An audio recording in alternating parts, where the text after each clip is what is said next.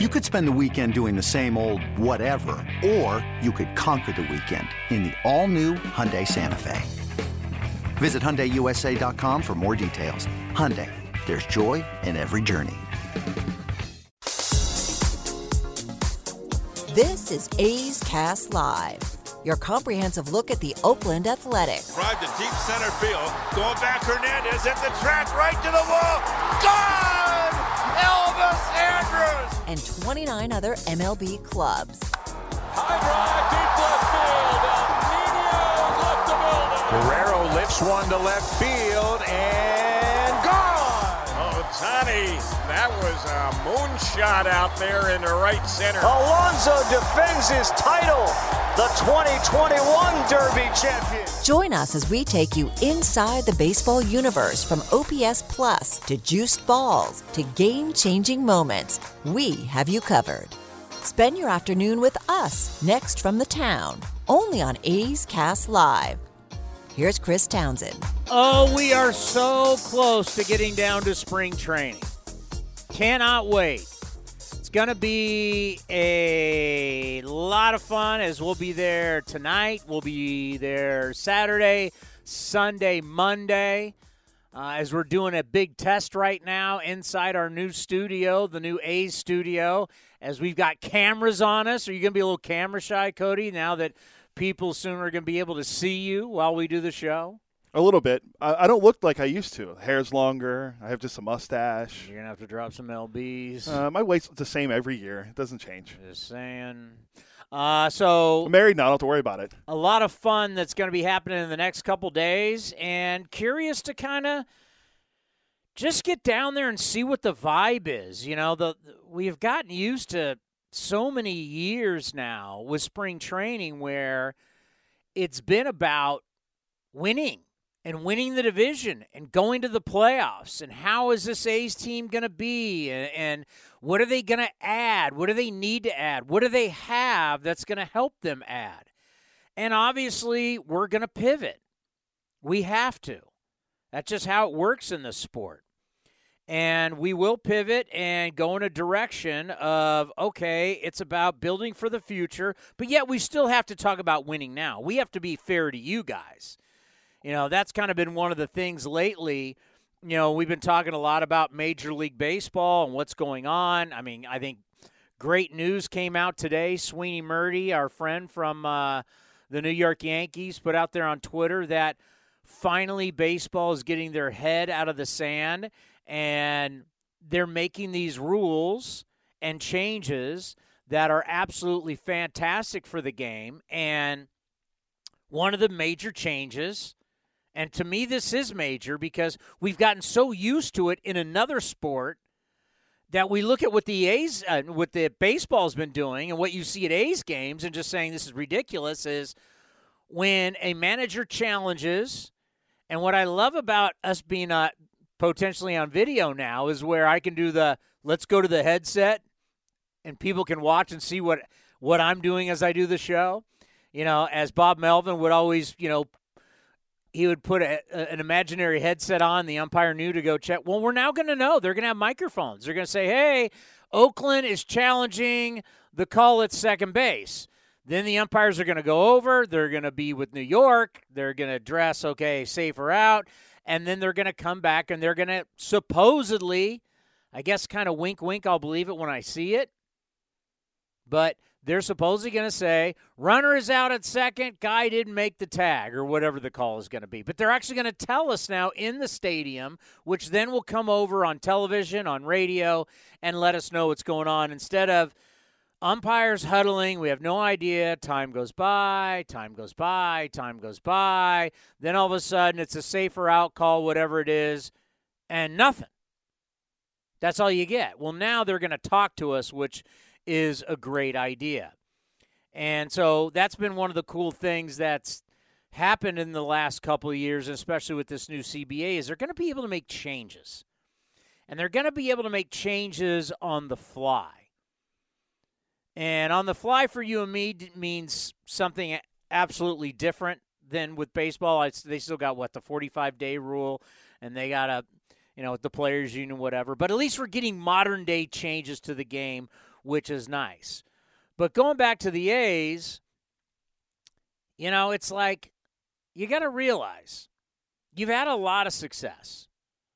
And I know this is something that always is kind of murky because of the situation of the organization, where there's always the talk about the ballpark, there's always the talk about finances, there's always the talk about attendance.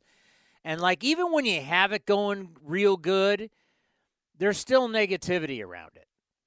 It's like you never get to fully enjoy it. And you might say, Tony, what are you talking about? Well, let's look at this number. Since 2000, like you think about what were you doing in 2000? In 2000, I was not married yet. I was working at KMBR. I was doing the morning show. I was engaged. That was a long time ago. So we're not talking about a small sample size here. I've now been married for 20 years. I have children. I have twins that are 16. A lot has happened in my life. So we're not talking small sample size. Since the year 2000, the A's have the 6th best record in baseball. Only the Yankees, the Cardinals, the Dodgers, the Red Sox, and the Braves. I was kind of shocked by the Braves, by the way. But the Braves, because that Braves run of winning all those, a lot of that's in the 90s. But the Yankees, Cardinals, Dodgers, Red Sox, Braves, then the A's are the winningest franchises since 2000. What's the one constant there? It's Billy Beane. That is something that should be celebrated. That is something that we as A's fans, you think of all the games you've gone to since then, you think of all the playoff runs, you think that people would be happier. You think people would be like, that's really damn good. But for some reason, we always have a negative cloud over our heads, even when you want to be positive and talk about something like this. Think about that. You got 30 teams. You're in the top 6 since 2000. That means as a fan, the majority of the time, you went to a game, you watched it on TV. Think about how much TV and radio has changed. Like Fox Sports, Comcast Sportsnet, Bay Area, Comcast Sportsnet, then California. Comcast Sportsnet California was actually a channel in Sacramento that the Kings was on. I actually did a 49er TV show on it. Had nothing to do with the Bay Area. It was out of Sacramento. Comcast morphed it into a Bay Area station and became a place that they could now, when you had Comcast Bay Area or even Fox Sports, you had the problem of having Warriors, Sharks, Giants, A's. They didn't have it, where were they putting all these teams? So they morphed in this channel from Sacramento, called it Comcast Sportsnet California. Now that gave the A's and the Sharks a home and allowed Warriors and Giants to be on Comcast Sportsnet Bay Area, to where we're now NBC Sports Bay Area in California. Think how many different stations we've been on radio-wise, terrestrial radio-wise. We've created A's Cast to combat that. I mean, so much has changed since 2000, but the one constant is the A's have won, and they've won big. A record of 1,851 wins to 1,609 losses. That's a winning clip of 535. Now, Cody, at the University of California, Pennsylvania, whatever hell of college you went to, as a math major, would you say a winning clip of 535 is pretty good in a span of over 20 years? In a span of over 20 years with, now 3 different roster turnovers? That's pretty impressive. 535. Yeah, only 5 That's teams. not 435. No. That's not 335. No. That's 535. 535, that's higher than only 5 other teams have higher, and no team in the A's division has a higher winning percentage over that time than they do. But yet, you would think that the A's had been under 500 for all those years. How many games, we went over this before, but do you remember how many games what is the most amount of games the A's have lost under Billy Beane during his since he took over? Oh, it's not a lot. It's probably like 93, 4 range, right around there. 94 was the most they ever lost, and that was not 100. Wasn't no. The organization in Oakland has lost 100 games one time, and that was back in 1979. Look at you playing to the camera already. Yeah, playing to the audience, yes. All right, so check this out. Not only have we mentioned all the winning since 2000, did I forget to tell you about a best-selling book that everybody read? Amazing. Like, they have best-selling books like, what airport was I at? It might have been San Jose. It was either San Jose or Anaheim. It might have been San Jose. So in one of the bookstores at the San Jose airport is they have the top 20 books that are on the New York Times bestsellers list. Well, just because how many people actually read those books? Everybody read Moneyball, though. It's crazy the amount of people that actually picked that book up, bought it, and read it. I remember Dave Pert? Dave Pert was the old VP of the 49ers. He came over from the Texans. He made everybody in the 49ers read that book. I remember Jameson was the old guy who ran the Sharks? Can't remember his first name. It's a great question. And not the drink. Yeah. His name was Jameson, was the former president. He made everybody in the Sharks read the book. Everybody in sports read the book Moneyball. And then they finally got it done with a guy you might have heard of. His name's Brad Pitt. And the movie was up for an Oscar. So think of everything that's happened. A win streak of 20 straight games. You've had multiple MVPs. You've had a Cy Young. You've had all this incredible drama. You're the only team in the history of baseball to never have led the division at any point during the season and still won the division. No team's ever done that. The A's in 2012 never led the division once until the final out of the year. 10 years ago that was, by the way. Crazy. And think about that. It wasn't until that final out that they now led the division and won the division. That's never happened before in over 150 years of baseball. It was. I remember because I graduated college then, but I remember living on the East Coast before I moved here when they won the division, and just Ken's call and Kipe's call. It was awesome. It was on MLB Network. It took over the nation. The run that the A's won on in 2012. You always talk about it. Look at the roster from the beginning of the year through midway through the year to the end of the year. Half the guys weren't even on it, and what they half. I was being nice. Am I being Jim Mora? Playoffs half. I just hope we can win a game. Your opening day starters were Brandon McCarthy and Bartolo Colon. Nowhere to be found. You had 3 starters start postseason games that were rookies. The whole Cliff Pennington now all of a sudden was at second base. Stephen Drew came out of nowhere. I mean, the whole team was different. Sean Doolittle coming out of the bullpen. The whole Sean Doolittle was like a Disney story. The whole thing was like a completely different team. So what I'm trying to say is we're heading to spring training with all this in mind. Like, is this season going to be great from a win-loss perspective? Anything can happen. 2012 showed us that. But I'm going to go to spring training with the idea that, hey, let's watch it play out. Am I expecting much? No. This is going to be are any of these guys a part of the future? Is really what you're going to be doing. Now you got to field a team to try and win some games, but really, who's a part of the future? But let's not forget what's been going on. And I know people are going to crap on, well, what have they done in the playoffs? Can't debate you on that. They've won 2 playoff series. But still, the 6th winningest team in baseball since 2000. I will take that over a lot of crap baseball that a lot of people have watched for a long time. Yeah, I'm starting out super positive. I'm going to spring training. I want to have a good mindset. 11 postseason appearances during that time. 11. But yet we have this dark cloud.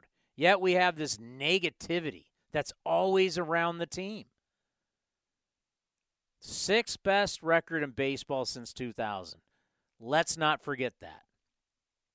So what do we say? Got to trust the process. They've proven they can do what they're doing and come back and win pretty quick. You have to trust the process.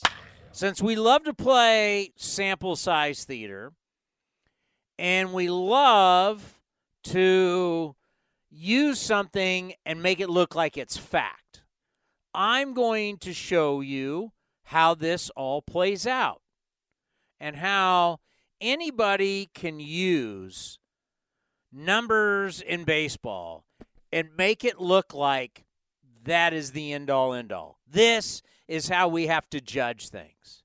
We have been told that the walk's as good as a hit. Do I care how he gets on base? You don't.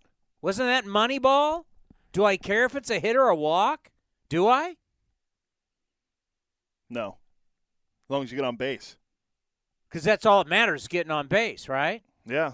Because getting on base with walks, you'd think if you walk a lot, you would be one of the top run-producing teams in baseball. Because you're working the pitcher, which when you work the pitcher means he's pitching a lot of pitches, which means you're then going to get into the bullpen because you want to get into that bullpen, right? Most likely, yes. All right, so let's play small sample size theater, as they like to do on MLB Now, and I'm going to prove my point based off something very small. One season. Not the last 5 seasons, not the last 10 seasons, 20 seasons, just last season. Who was the number 1 team in baseball last year in walks? Houston. You're not even in the top 5. Okay. If it wasn't Houston. Remember, Houston hits, which you and your people think is overrated. They also you want walks. They don't strike out either. No. You want walks. Let's see. Walks. Walks. Who was number 1 in baseball in walks? Non-playoff team, I'm assuming. Detroit. That's your answer? Well, I'm looking because I see Robbie Grossman was on the leaders in the league. The New York Yankees led all of baseball last year in walks, was 621. Number 2 on the list would be the Los Angeles Dodgers. Number 3 would be the San Francisco Giants. And then there was a 3-way tie to round out the top 5. So really it's 6 teams that qualified for the top 5. So they're tied at 4. That's the White Sox, the Brewers, and the Padres. So those are your top 5, which was actually 6, in walks in baseball last year. All playoff teams but 1. How did that translate to runs scored? Well, the Yankees are one of the worst offensive teams in baseball. No. Can't be. They're number 1 in walks. But they were a terrible offensive team. How can you be a terrible offensive team when you walk? Because I'm told walks are so valuable and so important, all of these teams have to be the best offensive teams in baseball. Well, let's see. One of their players led the league in strikeouts, so that doesn't help. He also was one of the league leaders in walks. I can't listen to that because all I can listen to is when people tell me how valuable walks are. You told me it doesn't matter how I get on base as long as I get on base. So, the New York Yankees, number 1 in walks, were 19th in runs. One of the worst in the American League. 19th. Do you know that the only team to make the top 5 in runs scored and be a top 5 walk team was? The Giants. The Los Angeles Dodgers. Giants weren't one of the top run-scoring teams? Giants were 6th. Oh, okay. Not in top 5. White Sox were 7th. Your Milwaukee Brewers, ooh, you're high on them. They were 12th in runs scored. So if I was to write a book, I could write a book saying walks are overrated because it doesn't mean you're going to be one of the best offensive teams in baseball. Because the only thing that matters is runs scored. That's the only thing that matters. You got to outscore the other team to win the game. However you score is however you score. But that is the number. I mean, unless I've completely lost my mind, is scoring runs not the most important offensive stat? Yeah, you're right. You're correct. Can I be safe to say that? Or has baseball got so crazy that we're not going to say that actually scoring runs is the most important stat? Oh, no, it's the most important stat. Okay, so we can still agree on that. Yeah, we agree on that. Okay. Your number one run-scoring teams, not big walk team in the Astros. Tampa Bay Rays. They struck out a lot, too. Toronto Blue Jays, Los Angeles Dodgers, and Boston Red Sox. Those are your top 5 scoring teams last year in baseball. So it's interesting just because I'm reading this book, and the book, obviously to sell books, you want to use names because names are the hook, right? The names are when I can throw in, yeah, Jack Morris shouldn't be a Hall of Famer, and yeah, Jacob deGrom. See, Jacob deGrom proves I'm using 1 year. I guarantee you that if I go through the last 5-10 years, that teams that walked a lot probably were the top teams in runs scored. I bet you a lot of the teams would be the top. But I can show you 1 year it doesn't translate. That's why you can't trust these small sample sizes. You can't build a business and you can't build a theory off outliers. That's why top things things that are successful, I usually use companies, have an extraordinary amount of data. Procter & Gamble has been one of the top companies in the United States of America for over 100 years. That's where you get all your toilet paper, your toothpaste, and whatever you're buying at the grocery store you're getting from Procter & Gamble because they're a data-driven. That's why Amazon is, the most successful company in the world right now. They're data-driven, and they use a lot of data versus utilizing one person, 1 year, trying to prove your point, which we get a lot with our new analytical books because they don't use it's tough. And to give them a little defense, sports change, so it's kind of tough to baseball in the 50s compared to baseball in 2022. I get it, but you can use X amount of years, X amount of decades, and too many times I'm seeing like one name, 1 year, to prove a point. Would you at least give me that? Oh, there's always going to be the outliers. I mean, I always use deGrom, of course, but I went back and just looked at 2019 for walk leaders. Houston, playoff team. Milwaukee, playoff team. Now I want runs scored because that is even they're a playoff team there's pitching, there's defense, there's a lot of things that go into it. I want walks to runs scored. Where did they rank? The Astros are number 1 in baseball with 645 walks. They rank 3rd in runs scored. There you go. There's a top 5 team. Boston was a top 5 team in walks. They were 5th. They're 4th in runs scored. Okay, that's 2. The Dodgers were 4th in walks. They were the 5th ranked offensive team. So there you go. You got 3. There's my point. I only used 1 year to make me sound smart. I didn't go back and go through all these years because, like I said, you probably would find teams that lead the league in walk usually are probably high up there on runs scored. But I can find one outlier a year. I found my Jacob deGrom. It was 2022. I'm looking at this. One of the least walked teams in 2019 just so happened to be the team that had the most home runs in the history of baseball, but they're also one of the highest scoring teams in baseball. The Twins. So I found you an outlier. Well, I find also interesting Yankees, too. Kind of throwing out the Triple Crown. Like the home run and the RBI are so tied to each other that so many instances in the history of baseball, the guy that hits the most home runs leads the league in RBIs. It's happened 40, can't remember what I read, but it was like 40-something times it's happened. So it's not crazy to think that the guy that hits the most home runs is going to lead the league in RBIs because the two stats are so connected together. Well, it happened last year with Sal Perez, leader in home runs and RBI. Didn't have his batting average is okay. He doesn't walk a lot, but that's okay because he hits a lot of home runs. He hit 48 of them. That scored 48 runs just by himself. So I was looking at just the base on ball leaders from last year. You know who gets love in this book?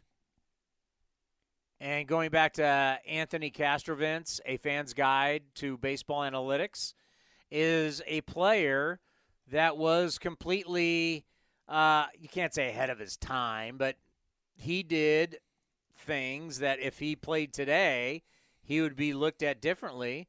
And he is a friend of the program. That is the great Gene Tenace. Gene Tenace, back in the day, was a walk machine. He walked 101 times in 73, 110 times in 74, 81 times in 76, 125 in 1977, 101 in 78, and 105 in 1979. Ray Kroc, remember he went and played for the Padres. Ray Kroc, the McDonald's guy who owned the Padres at the time, and it's in this book that says all he does is walk. But if you're a guy walking, he'd basically be, in a way, kind of like Joey Votto. 129 home runs, 106 walks. Now, obviously, guys weren't hitting home. They played in different ballparks, harder to hit home runs at the Coliseum than it is at the Great American Bandbox. But, yeah, if Gene Tenace played today and put up 30 home runs and 100 walks, people would love him. I agree with that. 100%. Padres couldn't wait to get rid of him. That was actually a question on Twitter a few weeks ago. I think it was High Heat Stats. They take like a screenshot of a Baseball Reference player's career, and they take off like the team or like the age or whatever to make it harder. And it's like, name this player based on their stats. And one of them, I think it was like 2 weeks ago, was Gene Tenace, because he was like, this catcher wasn't the best when it came to batting average, but he did walk a lot. And I remember looking, I'm like, who is this? And I looked and I was like, oh, it's Gene Tenace. But I was looking at just the walk leaders from last year. Do you know who led baseball in walks last year? Nope. It was Juan Soto with 145 walks. Where'd the Nationals rank? They weren't very good. That's obviously not his fault. Where was he in runs scored? Let's see, runs. Now, Baseball Reference brings up the top 10. He was 6th. He was tied with Jose Ramirez at 111. So, others on the list, Joey Gallo of 111. He also struck out 213 times. Bryce Harper, the MVP, walked 100 times. Robbie Grossman walked 98 times. Ohtani, 96. Matt Olson, 88. Grandal with 87. Carlos Santana at 86. And that was tied with Vlad Guerrero Jr. at 86 and Freddie Freeman at 85. If you look through this list, Gallo played for a playoff team halfway through the end, so I guess I can include him. We'll do him as a half. 2.5 guys made the postseason last year, and they were league leaders in walks. My interest in this great walk debate is certain guys have the ability to draw walks. One of the reasons why is they have power, and pitchers are afraid at times to throw certain strikes to guys that can leave the yard. Pretty simple? I agree, yeah. Okay. So those guys can get walks. Now, the problem is, and I don't have any data to back me on this, I guess with StatCast we would now. But I could use a couple guys that have played here in the Bay Area. And when Billy Beane looks over to Paul DePodesta and Moneyball and says, Do I care if he gets on base with a walk or a hit? You do not. True, but how do I score a slow lumbering guy? That's something that doesn't get factored in. Gene Tennis is not a track star. I'll give you two other guys, Jack Cust and Brandon Belt. They're not track stars. So the argument could be Gene Tennis, well, it's not his fault. I mean, he got on base. He did his job. Okay. But for a guy who walked a lot, he sure didn't score a whole heck of a lot of runs. For example, he led the league in walks with 110, scored 71 times. Led the league in walks with 125, scored 66. So you'd really need, I mean, obviously I was a little kid. I don't remember, but like, how hard was it to score Gene Tennis from first when he walked? Incredibly hard, it seems like.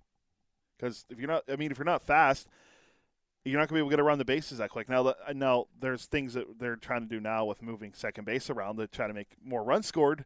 But for a guy like Gene Tennis, it's going to be hard to qualify that with him trying to score from first on a ball in the gap. They're probably holding him to third 2 out of 3 times.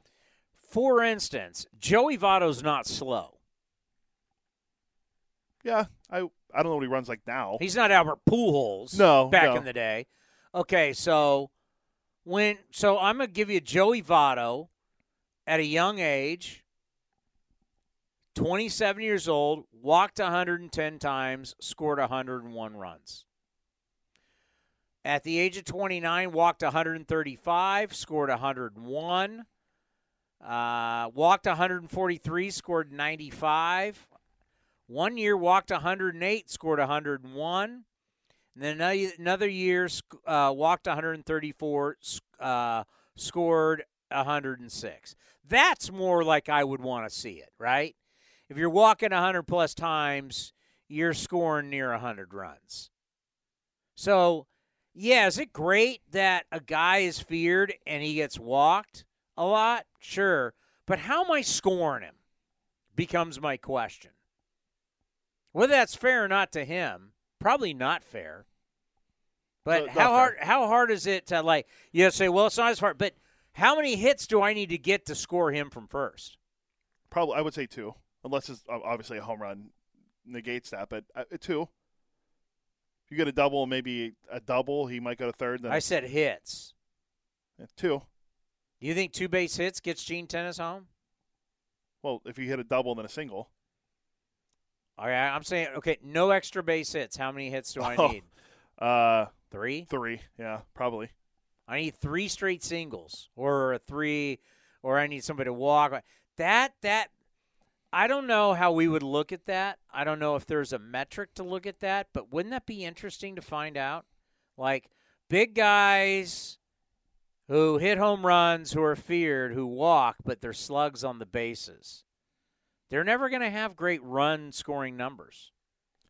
The first guy I thought of when you were talking about modern baseball, and we think about guys that hit home runs and walked a lot, he's a bad example because he actually led the league in runs scored. Vlad Guerrero Jr., when you think Vlad Guerrero Jr., you think a track star? No, but he can – I don't think move. of him as – like, he's not Pablo Sandoval running the bases. No. He's not Buster Posey. He's not popping his belt, let's be honest. But he did score 123 runs, and he walked, I think, 86 times. And he also hit how many home runs? 40 – what did he hit, 40-something? But the Jays also had 3 guys in the top 5 in runs scored last year. But those are all guys hitting at the top of their lineup. So your question about Gene Tennis, the 3 hits, I mean, you could say that about a lot of catchers probably in the game too. Let me give you Jack Cust, our old buddy Jackie Cust. Jack Cust walked 105 times in 2007 at the age of 28. How many runs scored do you think he had? 67. 61. That was a great guess. Oh, so he walked 105 times, struck out 164. Joey Votto or Joey Gallo. Yeah, but you would look at his OPS and you go, hey, he had a 912 OPS. It's above league average. That's way above league average. What was his OPS plus? 146. Oh, he's like in the superstar category. That's why you go, but I watched him play, and no, he was not. How many home runs did he hit that year? He had 26. Okay. And everybody gets happy. 26 home runs. Struck out 164 times, walked 105, only scored 61 runs. Actually, let me see how many runs Joey Gallo scored. So, hey, how about the next year? He led the league in walks with 111. How many times do you think he scored? 111 walks, 57. 77. Okay, so one up a little bit. Struck out 197 times. Was the franchise record. Was is the key word there. Yeah, Matt Chapman would blow by that. But I wonder, like, how we could really look at this to say, yeah, like the fact the guy got on base so much, but, man, he didn't score a whole heck of a lot of runs. And if you start blaming everybody else, because that would be the argument, right? They would say, well, it's not his fault. It's the people around him.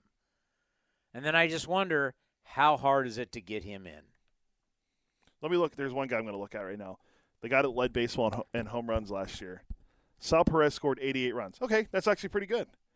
For a guy that only walked, let's see, how many times did Sal walk last year? It was really bad after one point. He only had like 9 walks after a certain date.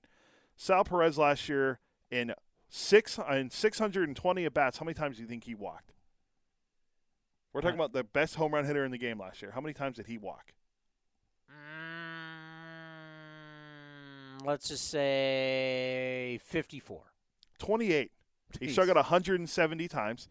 He had a 273 batting average. Every year in his career that he's been playing, over 130 games, how many times has he broken 30 walks in a season? Say that again? So Sal Perez has been in the league. He's been in the league 10 years. The one year he missed because of Tommy John surgery. He's been in the league 10 years. Every year, if you don't count the COVID season, from 2013 on, he's played in at least 130 games. How many walks? How many times has he broke 30 walks in a season? Once. Never. Never? His career high in walks was last year, 28.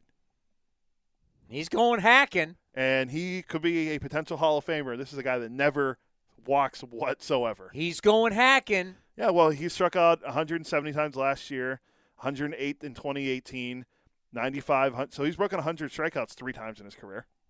But, I mean, it always blew my mind when you look at him for what he did last year. He walked 28 times in 620 at-bats. But a guy like Jack Cuss can be horrible on defense, walk 111 times, strike out almost 200 times. You'd be like, oh, but he had an 851 OPS. I'm gonna pull up one other guy that was a big home run hitter in the Bay Area. Let's see how many times Dave Kingman led the league in walks. That'd be Kong. That'd be Never. Never. He did get 60. He walked over 60 times once. How many times did he score 100 runs? 100 runs. Never. Let me see. Never. Never in his career did he score 100 runs. But he did strike out 131, 156, 119, 114. But he also led the league in home runs 2 different times. But never walked and never scored a lot of runs. And also when you hit home runs is also, are you the guy that hits the home run when the team's up 6-2 or down 6-2? Or that was the one thing about Chris Davis that I will always give Chris Davis credit for. There was a span for X amount of years where Chris Davis, he hit home runs and they truly meant something. They were tying games up. They were putting the A's in the lead. They were extending leads. He hit them when they mattered. If you hit X amount of home runs, they matter. But it was like they used to come up with, A-Rod never hit home runs from the 7th inning on. Was not hitting home runs that really changed the score or changed the outcome, I should say, of the game. That's what Chris Davis did. That's why he was so lethal when he had his time. Now, Dallas Braden's going to join us. And let's ask Dallas as a pitcher, as a guy who had such great control. And, I mean, Dallas, if he walked somebody, majority of the time, he was walking them because he wanted them to walk. He wanted to put them on. He was working it to in his favor. Cruising around last night, looking at stuff that we were going to talk about today. This episode is brought to you by Progressive Insurance. Whether you love true crime or comedy, celebrity interviews or news, you call the shots on what's in your podcast queue. And guess what? Now you can call them on your auto insurance too with the Name Your Price tool from Progressive. It works just the way it sounds. You tell Progressive how much you want to pay for car insurance, and they'll show you coverage options that fit your budget. Get your quote today at Progressive.com to join the over 28 million drivers who trust Progressive. Progressive Casualty Insurance Company and Affiliates. Price and coverage match limited by state law. I think one thing all A's fans that we can't agree on is that we hate the Yankees. And I cannot believe that a man that has accomplished so much in his career, and I can hear Billy Beane in my ear telling me I'm an idiot right now, but I would debate him on this. This is a historically bad look for a man that has been as successful as any front office person in the history of the game, under the most pressure of anybody that's ever been in this game. Brian Cashman has had to deal with great success, and still George Steinbrenner was all over his you-know-what. He reinvented the Yankees as they were one of the best teams in the history of baseball. Like, he got help from Billy Beane on how to do analytics, and he built an analytics department while he still had one of the great teams of all time. He saw the future, and he had the money that, why are we going to go pay someone to do numbers for us? We'll create our own numbers. They have, as of right now, and they've had for many years, the largest analytical department in baseball. And they've had guys come out of their department, like a Billy Epler, who's now a GM for the second time. And he's had all this success. What a career. And then he comes out and does an interview with The Athletic that was so ridiculous that you wonder if he's losing it. Because the Yankees have not won a World Series since 2009. Their last World Series before that would have been, 2000? Yeah, because they lost in 01 to the D-backs, then 02 was the Angels. So they've won one since 2000. We already went over the A's since 2000. The A's have the 6th best record in baseball since 2000. The Yankees in that time have the number 1 record. And they have won only one World Series. But what you have to look at during that time is the amount of money they have spent during that time to win World Series, and they've come away with one. That's where the pressure is.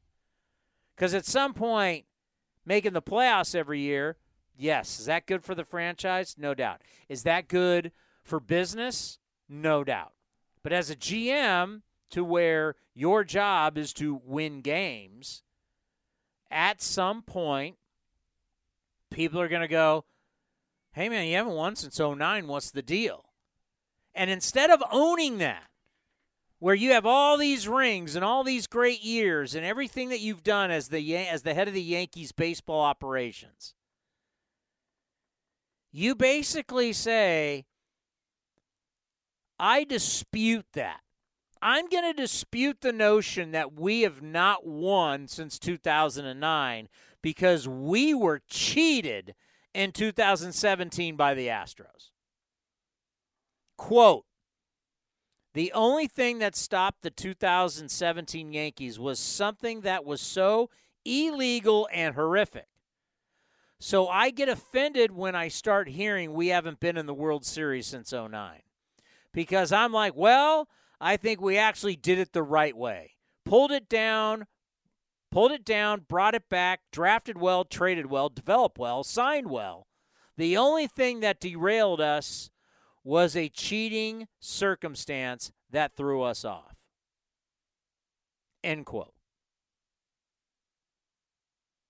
So you're going to blame cheating, which, by the way, there is a letter that is in the courts right now about the Yankees stealing stealing signs. It's supposed to go public, but right now the Yankees are fighting it in court to not allow it to go public. Because if that goes public, and you just made these comments? We know the Red Sox cheated. They cheated. They've been caught multiple times. We know the Yankees cheated. But now you're going to claim that you haven't been to the World Series. But people aren't just saying World Series, let's be honest. He's saying that. People are saying you haven't won one. Isn't it funny how he changed the verbiage there? People are saying we haven't been to the World Series. I haven't heard one person say that. I've heard everybody say you haven't won a World Series since 2009. That's how gutless. This is so gutless in so many ways. Let's break it down.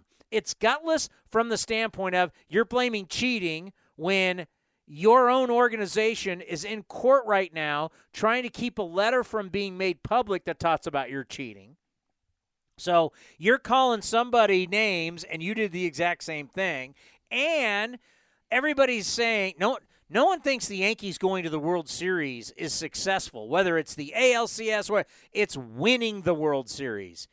You twisted it and said, I've been hearing people say we haven't been to the World Series since 2009. No, people are saying you haven't won the World Series since 2009. And you've spent billions of dollars. Think about it. When your payroll is over 200-something million every year, you start adding it up all these years, it gets to be billions of dollars. And you haven't won. And you're going to blame? First of all, how do we know, even if you got to the World Series, you would win it? You're going to just assume you're going to beat the Dodgers? Yeah, and then in 2019 when you lost to the Astros on the Jose Altuve home run against Aroldis Chapman, you just assume you're going to go and run right through the Nationals? Come on. I mean, where are we at, Cash? I mean, you talk about a team that is, the prestige, it's the Yankees. Currently right now, the more entertaining team is the team in Queens. It's the Mets. All they're talking about is Steve Cohen and the Mets and the money and the excitement. And what did you do this offseason? Re-signed Anthony Rizzo? You brought in Josh Donaldson and Kiner Falefa. Could be great moves. I don't know. Are you the best team in your division? I mean, all these years, the Rays are the second fiddle. They're the little brother to the Yankees. And the Rays have been whooping their ass, scoring way more runs. Your star player, who it's rumored that, what are they going to do with Aaron Judge? They can't even get their star guy inked up. Can you imagine Aaron Judge leaving the Yankees as a free agent? That would, back in the day, why you're going to leave the Yankees? Jeff Passan put out his whole article for 2022. He's got Judge could be one of the guys traded. Could they trade Judge? I don't know.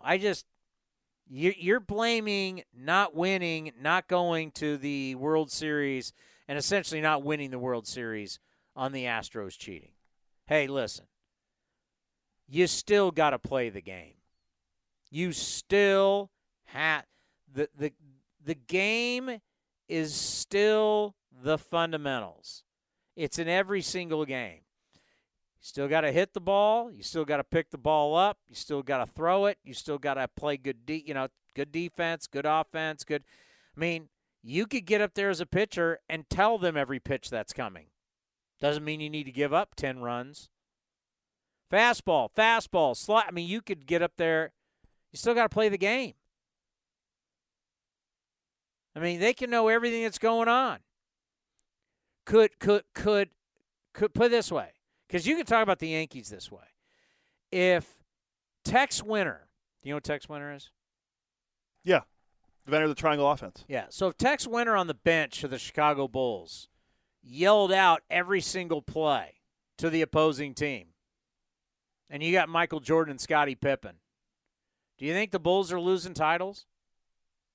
If Michael Jordan said, all right, this is what Larry Bird used to tell people what he was going to do. Go look on YouTube. Larry Bird would be like, all right, they're going to set a pick for me here. I'm going to go there, and I'm going to shoot over you to win the game. Larry Bird, it's legendary. Larry Legend. It's legendary. Larry Bird would tell the opposition the play. He would tell them the play, and then he'd go and do it. It's one of the reasons why he's one of the greatest players of all time. You don't think Michael Jordan could come down the court and go, I'm going here. What are you going to do about it?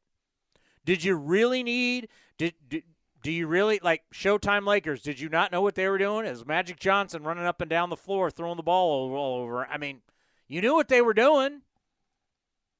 There's been plenty of football teams that go, this is what we do. We can give you our playbook. These are the plays we run, and we're going to run it down your throat. What are you going to do about it? Like, seriously, this is baseball. Randy Johnson could get up there, and you could know every pitch that was coming. Nolan Ryan, every pitch that was coming, he could throw a no-hitter against you. There's some pitchers, Bartolo Colon, in a game against the Angels, I can't remember what year. If one of the A's broadcasters listening, it was down in Anaheim, Bartolo Colon, I swear to God, threw like 23 straight strikes. They were all two-seam fastballs. It was like 23 or 24 straight strikes. And it was the same pitch over and over and over and over and over again. Everybody in the ballpark knew what was coming. I was sitting on my couch watching it. Everybody knew what was coming. It looks like it's 2012, and it wasn't 23. It was 38. 38 straight strikes. Did anybody think anything else was happening? He threw the same pitch. 30. It's not 38. Was it 38? It said 38. Can't be. That was like 24 or something like that. Yeah. In fact, he threw 38 consecutive strikes, a record for the most strikes in a row thrown since pitch data beginning recorded in 1988. 38 straight. And they were all the same pitch. He was not throwing slider, wasn't throwing a change. It was his two-seam fastball over and over and over again. I mean, think about that. It's remarkable. Just think about that. Brian Cashman is saying they got cheated, which, by the way, I don't have the numbers. Did the Astros win any of the games at Yankee Stadium? I can look that up real quick. You're blaming your World Series off them cheating when obviously you were cheating, but did they win every game at Yankee Stadium that series? Pulling up right now. Let's see. They won. No, actually, they lost every game at Yankee Stadium. Okay. Even more does this quote. Do you see why I said if I'm the owner, I call him up and go, Cash, what are you talking about, man? What are we talking about here? They lost 8-1, 6-4, 5-0 in those 3 games. They lost all 3 games at Yankee Stadium? Yep. You're saying you didn't make the World Series. Your fan base is saying you didn't win the World Series because the Astros cheated and you lost all 3 games at home. You don't think that's a credibility hit? No, they won all 3 games at home. The Astros didn't win any games in New York. Sorry. Oh, okay. I read it the wrong way. Sorry, no. Yeah, now you're making me look bad. No. The Astros did not win 1 game in New York. They won all 3 games at home. But the Astros won all 3 games in Houston, or all 4 games in Houston. Steph Curry out for the regular season. Yeah, they said he'll be reevaluated on April 11th, the day after the regular season ends. So the Yankees won every game at home. Yep, they won games 3, 4, and 5 at home. And then the Astros won every game at home. Every game at home, yeah. So the Yankees couldn't win a road game. But the Astros couldn't win a road game. Yeah, neither of them could.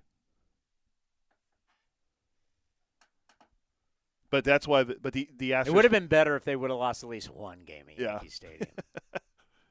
That way it would have been split up, yeah. If you're a Yankee fan and you hear that, what are you saying? Someone that grew up on the East Coast, they're probably all behind cash on this. That's right. The Astros did cheat us out of a World Series. Really? You'd feel that way? If I was a Yankee fan, I would. Oh, I guarantee you, my buddy Brandon Tierney's hammering him. So the Yankee fans I know aren't buying this at all. Yeah, I don't think they are. This to me is just an excuse. Yeah, you haven't won a World Series since 2009. Like that whole decade went on from 2010 to 2020. That you spent it was all that money, over $200 million a year. It was like 100 years since the last time they won a decade without reaching the World Series. It was like the 1910s and 1920 they didn't reach the World Series. 100 years went by. When you have X amount of people not trying in the sport. Yeah, one of them's in your division. Oh, you had multiple ones in your division. Toronto a couple of years ago wasn't trying. Baltimore. You got multiple. Houston wasn't for 3 years. You got multiple teams in your division that weren't trying. You've got X amount, like literally we could go over. Anything can happen in sports. We could play that game. But let's just, like going into this year. Let's go to standing. All right, I don't even need to go. All right. Give me a yay or an A on they could win the World Series this year. We'll start in your vaunted American League East. Baltimore. No. Boston. No. They can't win the World Series? I don't think they will, no. I don't think their pitching's good enough. You don't think that something could happen they win the World Series? No. Not this year. There's no chance? No. Chris Sale was healthy, I changed my mind. You'd put your life on that? Yes. Wow. Okay. New York Yankees. Yes. Tampa Bay Rays. Yes. Toronto Blue Jays. Absolutely. Atlanta Braves. Yes.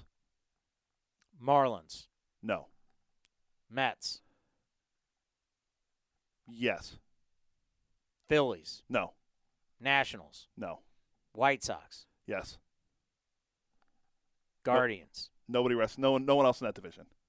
So that's Guardians, Tigers, Royals, Twins. Cubs. No. Reds. No.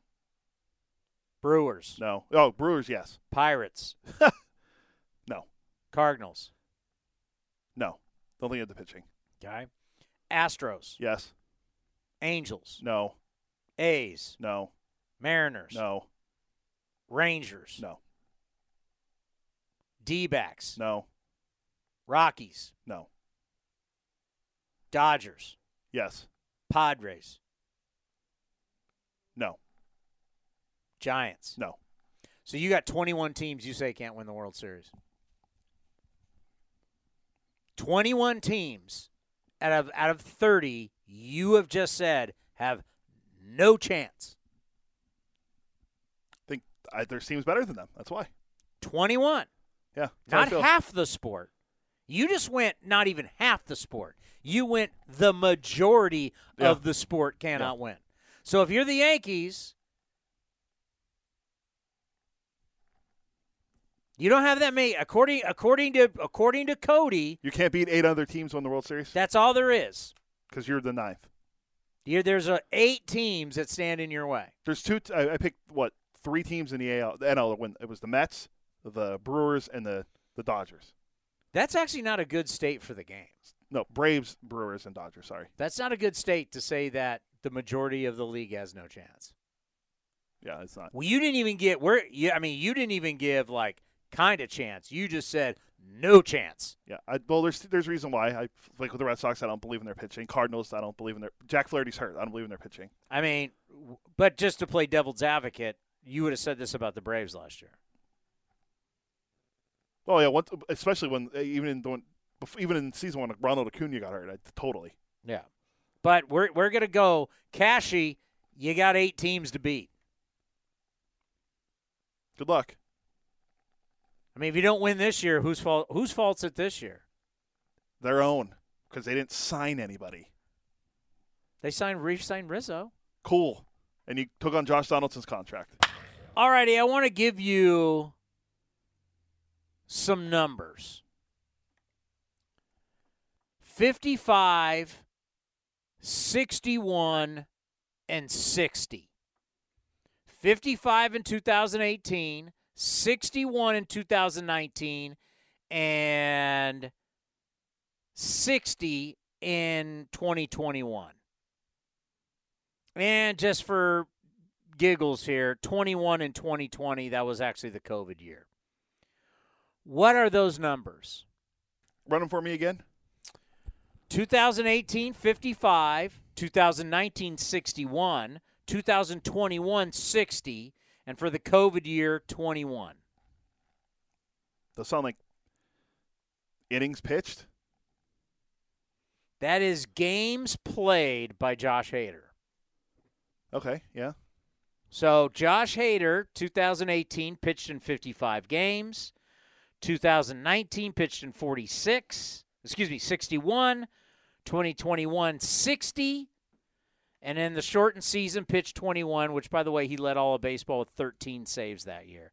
Last year had 34. Point is, that is a lot of games. 55, 61, 60, and then for the 68, 21. How can you possibly, and I don't think this is, one thing, Mark Kotsay, unfortunately, is going to have to answer questions that are legitimate questions that a manager has to answer in a season when you have a team that doesn't have so much influx. But he's got a team that's so up in the air with what's going to go on. He's going to get regular questions when he's not going to have regular answers. It's just what it is, right?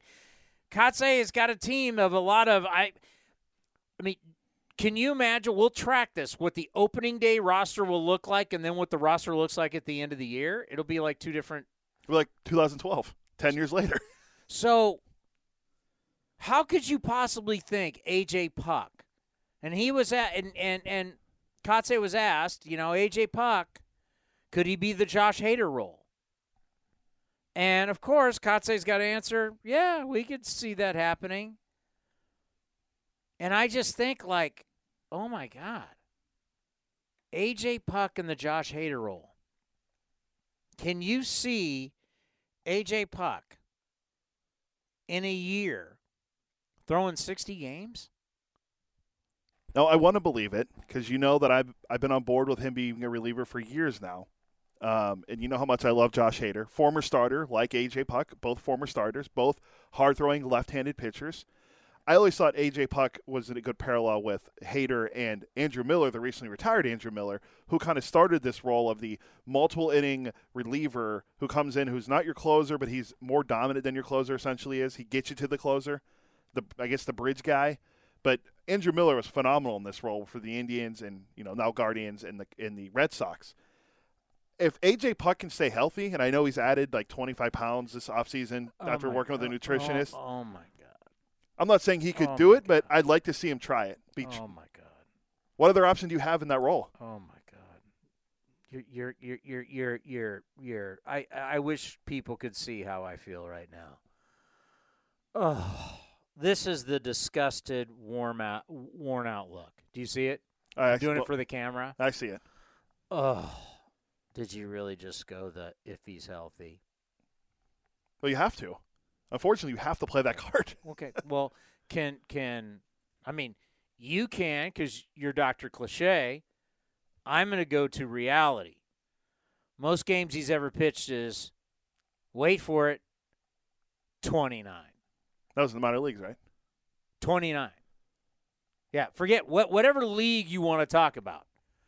The most games he has pitched is 29. He's in the prime of his career. He's going to be 27 years old this year. Right? Yeah. What's his birthday? Hold on, let me see. He did it. Let me go up. He was in 12 games last year for the A's. Not a good ERA. He'll be 27 in April 25th. He turns 27 this month. Most games he's ever thrown is 29 in the minor leagues. Josh Hader is going to be 28 this month as well. So Josh Hader's a year older. So you want him to be like the guy who's doing it at the big league level, at the highest. He's just a year older than him. Yeah, I want him to be that guy. Yes. You want him to be that guy. Why? Who wouldn't want him to be that guy if he could? Well, I want to be Batman. How's that going to work? It wouldn't work because you don't have the money that Bruce Wayne does. You could put the suit on. But I want to be. Well, I don't know. Better start a business and make a lot of money. I'd love to be Batman, but am I going to be Batman? No, probably not. So Josh Hader is 28. By the first month of the season, A.J. Puck's going to be 27. Hader has already logged 55 games or more in 3 seasons, and the most you've ever got out of Puck is 29 at the minor league level. But you want Puck to be Hader. Is that fair? I don't think it's not fair at all. The lump I can't even compare A.J. Puck to anybody because he hasn't been able to play. I think it's unfair to compare him to Hader, but that's a goal that he should strive to be. He might not get there, but strive to be the best guy in that role that you can be. Why wouldn't you want to be that guy? You have to set goals for yourself. What do you want to do? I want to go out and be a consistent reliever. That's great. Why don't you want to go out and be Josh Hader? He is the guy that's how tall is Hader? He's 6'3", so A.J. Puck has 4 inches on him, and he weighs more than him. So be that guy that throws just as hard as you and gets guys out. We're not asking you to start every 5 days. We want you to pitch a couple times a week. Has he ever been able to do that? He hasn't, so he needs to prove that first. Just prove that you could do that for a year. Then so you want to compare him to the elite guy, and you can't even get him out on the mound. I think you need to. I mean, I don't know. I'm all about positivity, but I've also heard of something called baby steps. Yeah. Go baby step your way through maybe building. You know what baby steps is? He actually can play a season. That's what I was going to say. At any level. I was going to say go through. Not any level. Not the big league level. Any level. Any level of competition. He has not played a full season at I'm calling him 27 because he turns 27 this month. Yeah. At 27 years old, he has not played a full season once. It's fair. I don't even know. I'm not going to go back, but I don't even know how great his health was at Florida. Also a good question. I wonder if I can pull up his college stats probably. And now we want to ask him to be Josh Hader? I think that's a long-term goal to strive for. Long-term? He's 27. How long do you need? You only have so many years. Hey, Josh Hader wasn't always – he was a former starting pitcher that they converted to a reliever. I think that's something I'm doing this year. I'm calling out – and I heard it this morning taking my kids to school, listening to our guys weren't there, Duquette and Farron. Well, because we're going to see them tomorrow in Arizona. Power Alley. They had 2 guys. I had no idea who they were. It was just the whole show was cliches.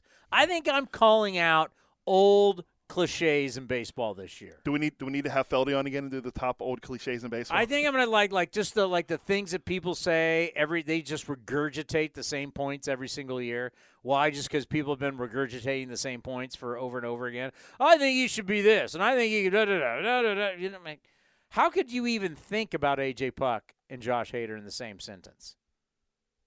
Because it's a long-term goal that I have. I want to see him do it. Great. But I also want to have children, and I'm not there yet either. I want to see Jed Lowry have 49 doubles again. Okay, that could happen, though. He's proven to not do it before. Oh, you're saying Jed Lowry could happen, but you're saying A.J. Puck can't? Jed Lowry has what we call a track record. I mean, I just couldn't – I was just like, man, okay. I think that's a lot of pressure to put on A.J. I think A.J. right now has to be able to show up every day, play catch, work out, get in shape, throw bullpens, get into games, recover, and then hit the repeat button. Yes, as someone who's got to talk about this every single day, I would love nothing better than for him to be Josh Hader. Would love that. That would be incredible. I would love him to be, what was the other one? Look at the 2 guys he's been compared to. Andrew Miller. Randy Johnson. No, Randy Johnson. Yeah, that's true. Right? He was like mini Randy Johnson, Hall of Famer, and Josh Hader. It's like we're at a point that this guy has to prove he can be a professional. So let's slow down with Josh Hader and not ask. It's really not fair to ask Mark Kotsay that, but once again, Mark Kotsay is going to get asked normal questions even though he doesn't have a normal ball club. And he's got to answer them. So I will defend Mark Kotsay all year long, going, you know what? I understand the press has to do their job. They have to do their job.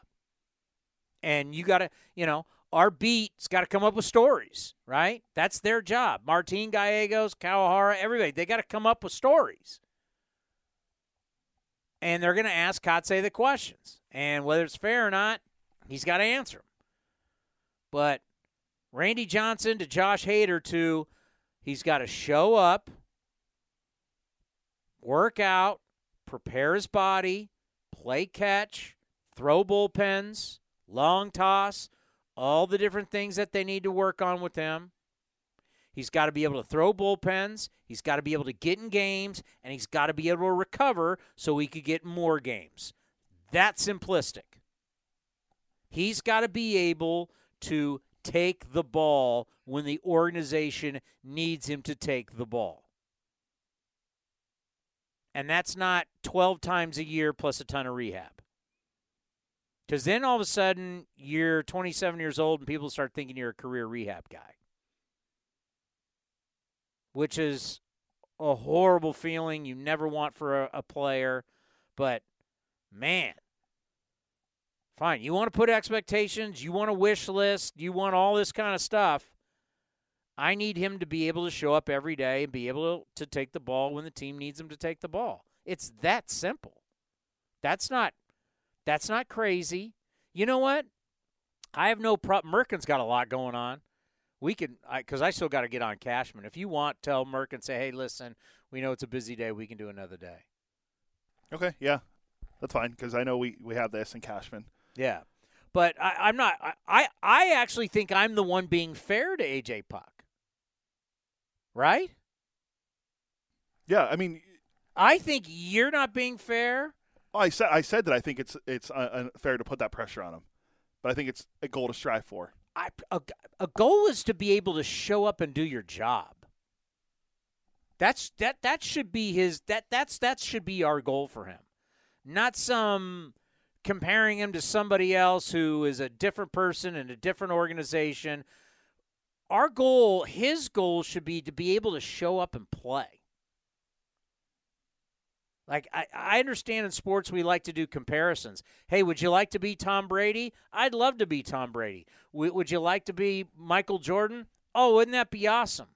Hey, how about Tiger Woods or Jack Nicklaus's career? Would you take that since the Masters coming up? Nicklaus won 6, Tiger's won 4. Wouldn't you like to have their career? Would love to have those, but let's get some honesty here. You can't have any goal about performance if you're not healthy. That's your number one goal right there, is just to be healthy. Number 2 goal is to get on the field and just play. I agree. That's where we are with him. I mean, Josh Hader, I was like, Jesus, what are we talking about here?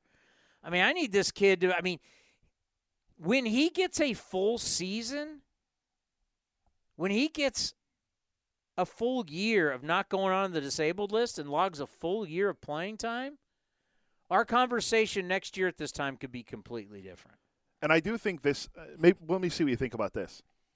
If say he makes the opening day roster, which he might, and he's in the bullpen, and say he does struggle coming out the gates, do you send him back to Las Vegas, where last year he had a 6.10 ERA?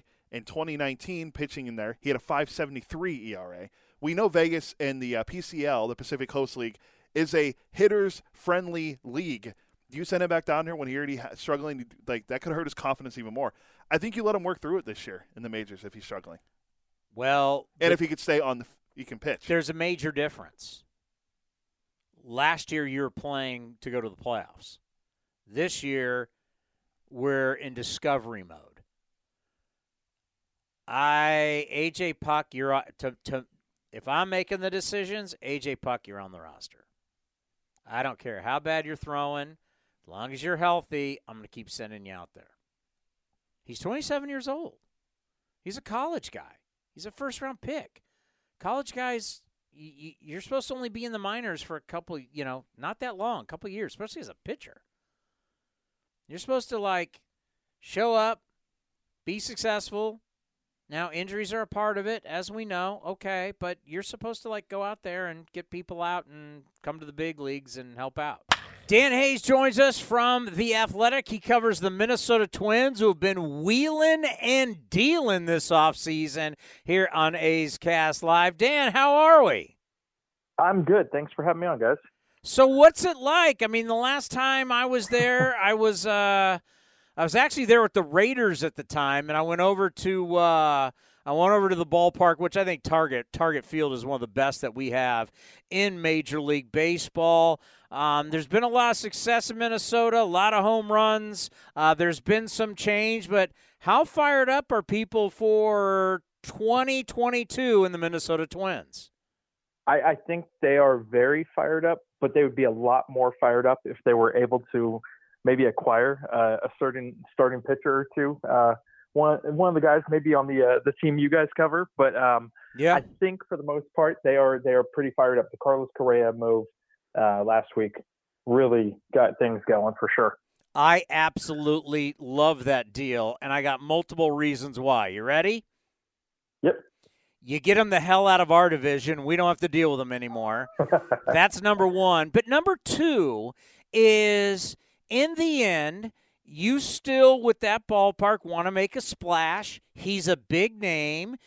The Twins did not have to make this stupid, crazy, long-term commitment that they'll regret. It could be a 1-year deal, a 2-year deal, a 3-year deal. Whatever it turns out, you got a premier player in his prime. You're paying him good, but you're getting his prime years, and in the end, you won't get stuck with a bad deal. Are people looking at it that way? Absolutely, and even if it is 1 year, and we'll go into another part of that as to why it's great for him, but even if it is just the 1 year, like you said, you are getting a premier superstar who chose the Twins in his prime and came here. I think that's something that people are fired up about, because the Twins just don't do stuff like this. It usually requires a trade to get a guy like this to come in. And you're right. This is a team that, look, first of all, pretty much all teams can afford the kind of contract that he wants. It just makes it more difficult with their circumstances. I mean, eating up $35 million, the Twins have generally run about $130 million in payroll the last couple of years. And that's basically a quarter of your payroll right there. And if he gets hurt, your season is kind of sunk. But that said, you don't really want to commit to the 10-year for that reason. Like the Twins signed Byron Buxton in December to an extension, and Byron Buxton has a history of injury issues. It's just been his thing. He's only played in more than 120 games once since 2017. That was 2017. But he is a premium player when he's on the field. So how do you get around it? And the Twins found a really creative way with him, which was they pay him a base of $15 million after this year. If he wins the MVP, he gets paid appropriately. It's sort of like the pre-arb pool that just got negotiated into the new CBA. If Byron Buxton shows up in the awards, he gets bonuses up to $10 million. So he can make $25 million. That's the way the Twins have been able to keep a star player around, is with creative contracts. This one was really creative too. And it's great for Carlos Correa. If he has a fantastic year, he gets to re-enter as a free agent next year and get the $350 million he wants. It sets it up great for him. If he gets hurt, he can come back next year, still make $35 million, and he'll be 29 when he becomes a free agent. So it really is win-win in a bunch of ways. I think that the Royals, the Tigers, the Guardians, and the White Sox are definitely fearful of what you said about the A's no longer have to face Carlos Correa. Now he gets to go to the AL Central. I'm sure those teams are not very happy about it. He does a lot for the Twins with fans and with the lineup. Well, I thought the trade with the Yankees was so interesting. Kiner Falefa comes over, and then all of a sudden, our man JD, you know how much we love Josh Donaldson, ends up going to New York. They take his money. Kiner Falefa goes with him. And here comes the Sanchino and Gio Urshela. What did you make of the deal, and how do you think the Twins make out in this one? Well, at the time, it was definitely let's see what else they have up their sleeve, because, look, you gave up Josh Johnson, who was pretty much your best player for the bulk of last season. And that one was a little bit of a head scratcher at the time, especially because they gave up Mitch Garver in the Kiner-Falefa trade, and it looked like they were going for another good defensive shortstop. But now, with the complete picture there, I think it's great. The only way you're able to get Carlos Correa is by freeing up the $25 million that you had to basically pay Josh Donaldson each of these next 2 years.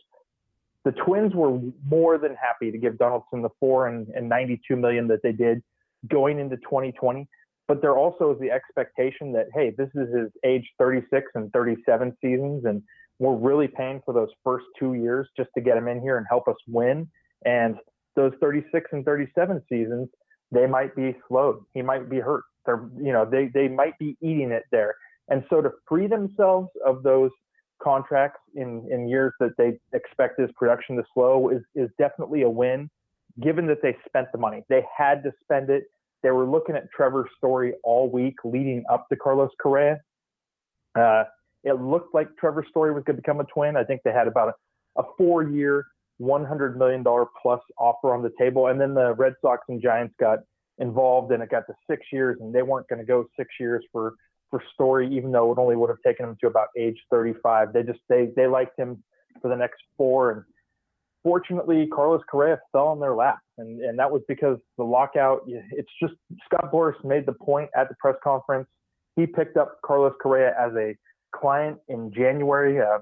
Correa left his previous agent after lockout began, and Boras basically laid it out for him. Getting 10 years and $350 million right before the season in this little window is going to be impossible. Teams don't have the money. So he took the deal with the Twins, and it really changes everything because, man, Gary Sanchez getting out of New York, that's a scary proposition. Gary Sanchez is said to be thrilled, and I haven't had a chance to talk to him, just been away from camp for the last couple of days, but everybody's talking about how happy he is. And we saw the kind of player he was in 16 and 17. And then you just, you get the New York Post headlines. You get the media breathing down your neck every day, and fans. I mean, honestly, he's not a great catcher, but he is a very good hitter potentially. And even that went away the last couple of years. The Twins hope to tap into that.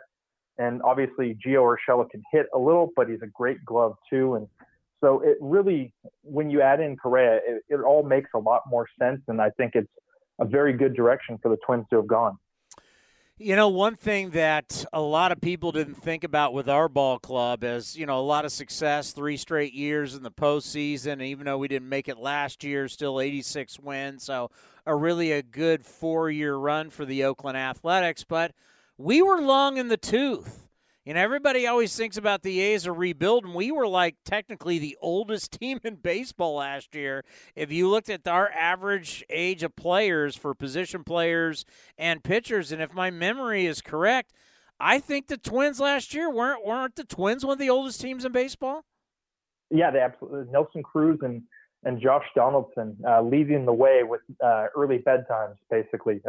It was definitely an old lineup. We had Cruz at 40 in his age 41 season, Donaldson 35 going into opening day. They've gotten younger. They still have a really good core that's starting to get into that middle age. Whether it's Buxton and Polanco, Kepler, Sano, all these guys are hitting that 27, 28 age. It's a really good time for them still to peak, and they frankly wanted all these other guys, the Urschelas and Sanchez and Correas, Sonny Gray, because they've all got playoff experience and playoff victories. And one thing that people always talk about here, it really doesn't matter what the Twins do in the regular season until they end the postseason losing streak. It's 18 games. It's the longest postseason losing streak in North American major sports history. It's ugly. It goes back, a long time. And I think fans want to see it end. Even losing a series 3-1, if they get that one, I think they think the curse is over. But it's the goal. And I think that the Twins wanted Correa, who's played in 79 postseason games, 20 World Series games, to come in and show them how to get over the hump. They thought they had that with Nelson Cruz, or they thought that they had that with Josh Donaldson. Donaldson, his only chance to be in the playoffs with the Twins, he hurt his hamstring right before the 2020 playoffs, and Byron Buxton got a concussion, taking a fastball to the head like 3 days before the postseason. That team lost to the Astros real quick, and the Astros made that deep run in 2020. And that's just how it's been for the Twins lately. And so this is basically built to get them to October and get rid of that streak. And I got to think that a lot of people like the acquisition of Sonny Gray, who found his groove with his old pitching coach back in Cincinnati. But he gets out of pitching in a bandbox, and now Sonny gets to pitch at Target Field, which is more pitcher-friendly. Tell me about the excitement for the former Athletic. Yeah, there's a lot. There's no question. I think it would be even better if there was like a Frankie Montas pitching in front of him, or, Sean Manaea pitching right behind him, somewhere in that rotation.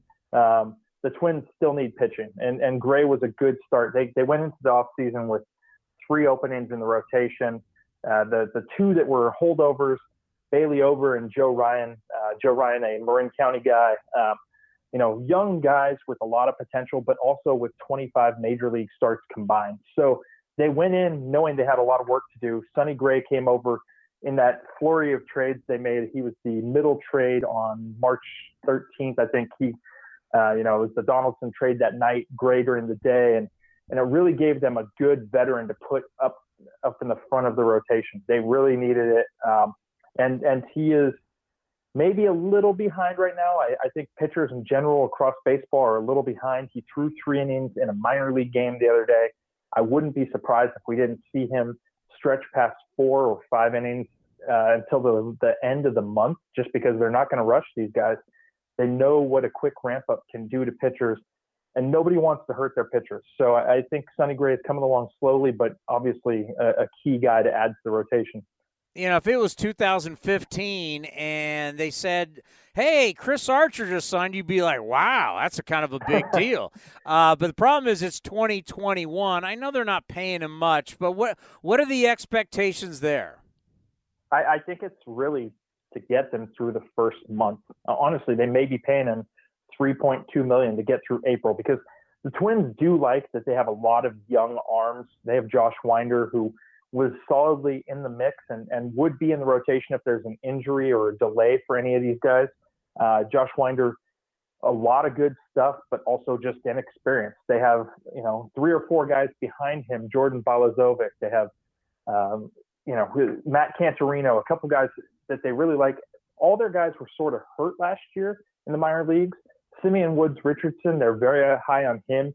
He came over in the Jose Barrios trade, but he was having a good year, and then he decided to go to Team USA, and they didn't pitch him. There was like a 40-day window where he was basically throwing out of the bullpen, and he got into 1 qualifying game for Team USA. Great experience for him, but also a development killer. Stunted his growth a little bit because he wasn't used by Mike Scioscia. So, they have a lot of young guys who they need to just give a little room to breathe and get ready for the majors, and I think that's why Archer is here. He's throwing 60 pitches in his bullpen. He threw 1 today down in Florida. He's basically ready to go. And if there's anything more than April, they're ecstatic. We know his injury issues. He hasn't pitched. I think he threw 23 starts in 2019. Last year it was just 5 starts, 6 games, and very savvy veteran. Still has the 2 good pitches, and I think they can get 4 or 5 innings out of him. And if they can do that every turn through for a little while, that's a great thing for them. Any help there is a bonus, but obviously he's had a couple of years of hiccups. All righty, 80.5, a win total for the Minnesota Twins. Are we going over or are we going under? What do you think this ball club's going to be? Are Billy and Dave getting on the phone with Derek Falvey? That's the question. If that happens, 80 over for sure. I do think the Twins will really try and add more pitching, and they have the farm system to go out and get it. They have the drive to go get it. It's just when that becomes available to them. If they have to wait till July, it'll make it a little trickier. I mean, we could see Carlos Correa traded at the deadline himself if things aren't working out. But, last year they traded Jose Barrios. They traded Nelson Cruz. they had the tough part of their schedule coming up, and they went 29-28 down the stretch because their offense is that good. Well, their offense is better this year, and their defense is better with Correa at shortstop and Byron Buxton healthy. It is going to be one of the better defenses in the league if Byron Buxton is on the field. I think 80 and over is pretty easy. Man, I tell people all the time, Target Field is the Viking Stadium, but yeah. Target Field is I love, like, out in left field. We were there during college football season, and we're watching the game. But you look up, they had all the college football games on. It was like, but left field, when you're up there, it feels like you're in a sports bar. It is. Look, I'm very biased. I love Oracle Park growing up in the Bay Area. It's one of my favorite places on earth. You know, Dodger Stadium, even though I hated that place growing up, it's a beautiful spot. You know, obviously Wrigley, Fenway, Safeco is great. Pittsburgh is great. Target Field's probably a top 7 or 8 ballpark in baseball. And that's one of the reasons that I really enjoy covering the Twins, is that it's just a beautiful place to go to. And especially during the summer. I mean, April, let's not talk about April. Let's just skip to like May 10th every year weather-wise. But once the temperatures start warming up, it is a spectacular place to watch baseball. Where are you from originally? Rohnert Park, baby. Wow. How are you hanging in these Minnesota winters? My cousin lives there, and he'll tell me it's like, oh, yeah, it's 13 below. Hey, what made it worse is I went to San Diego State and moved directly from San Diego. So layer up. That's the good thing about clothes. You can put more on and stay warm that way. Yeah, I grew up right next to San Diego State. I grew up in San Diego. I can't imagine you going from San Diego to Minnesota. Yeah, it took a little while. The mental challenge was pretty big, but I'm there now. Hey, well, great stuff, and let's have you on again soon. All right, guys. Hey, thanks for having me, Chris. Thank you, Dan. Dan Hayes, who covers the Twins for The Athletic. Dallas Braden joins us. Dallas, when you hear a guy that's had a bad calf for years and is getting older says in the offseason, I want to get more athletic, so I started playing a lot of basketball. How do you feel when you hear that?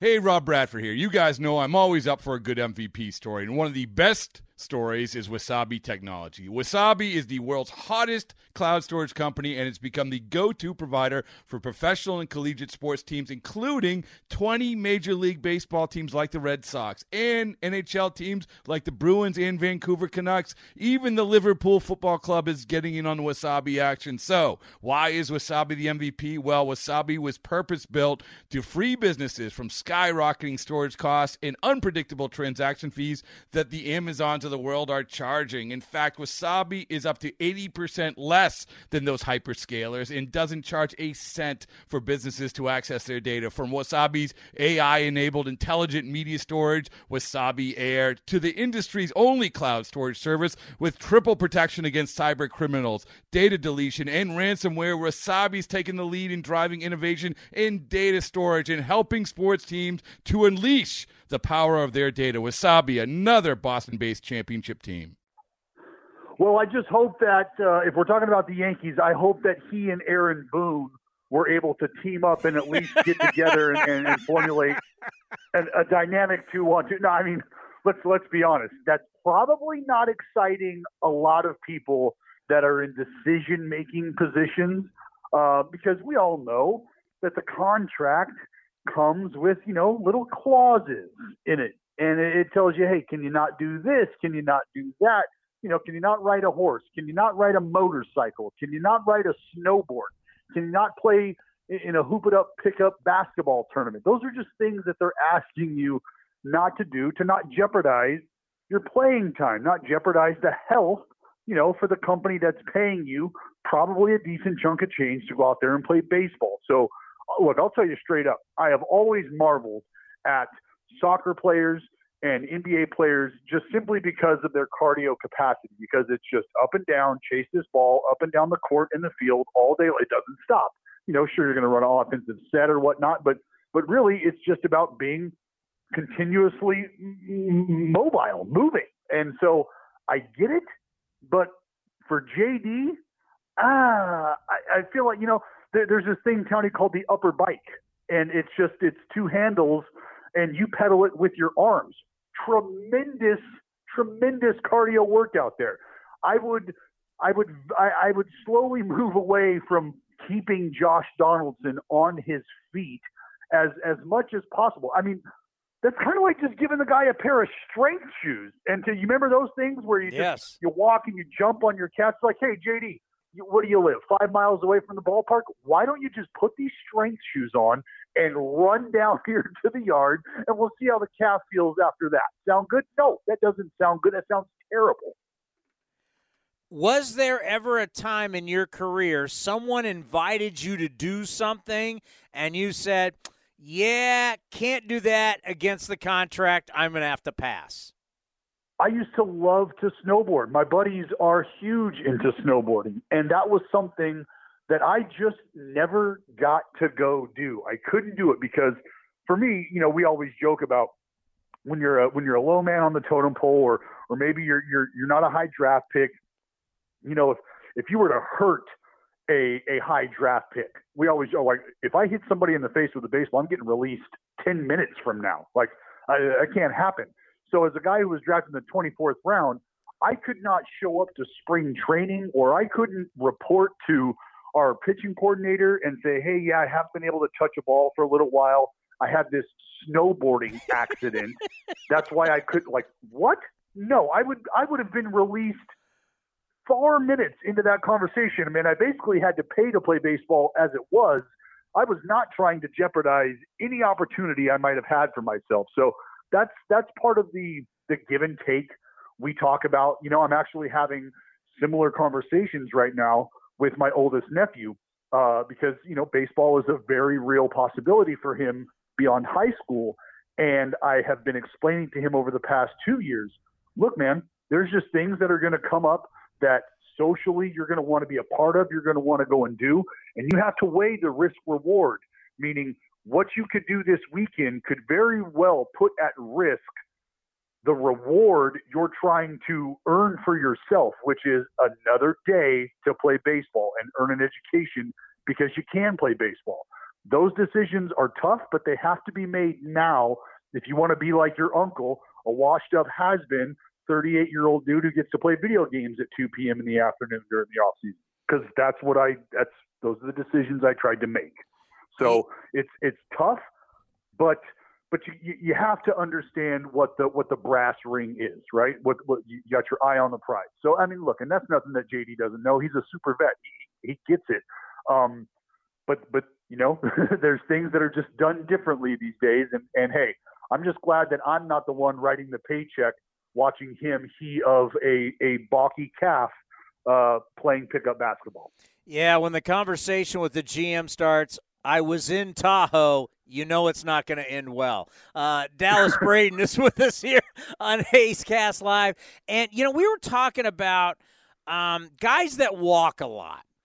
Usually you can see that guys are bigger guys, home run hitters, maybe pitchers don't want to deal with them, and that, at times those guys can be tough to score. Like, they get on base, and that's great, but how do I score them? And I was thinking about you. I mean, really, for the majority of your career, if you were walking somebody, it was intentional. Would you ever say, I'm not going to mess with this guy, I'm going to walk him, and I know it's going to be really hard for them to get him around to score? Right. I mean, there's guys that you have circled in that lineup, and I'm not picking on the machine at all. Albert Pujols, who I think we all are pretty excited about him making his way back to St. Louis. But for all intent and purposes, that's an individual that if he's standing on first base, like, you're going to have to get 4 or 5 hits for him to come around and score, right? Like, that's pretty much what it's going to take.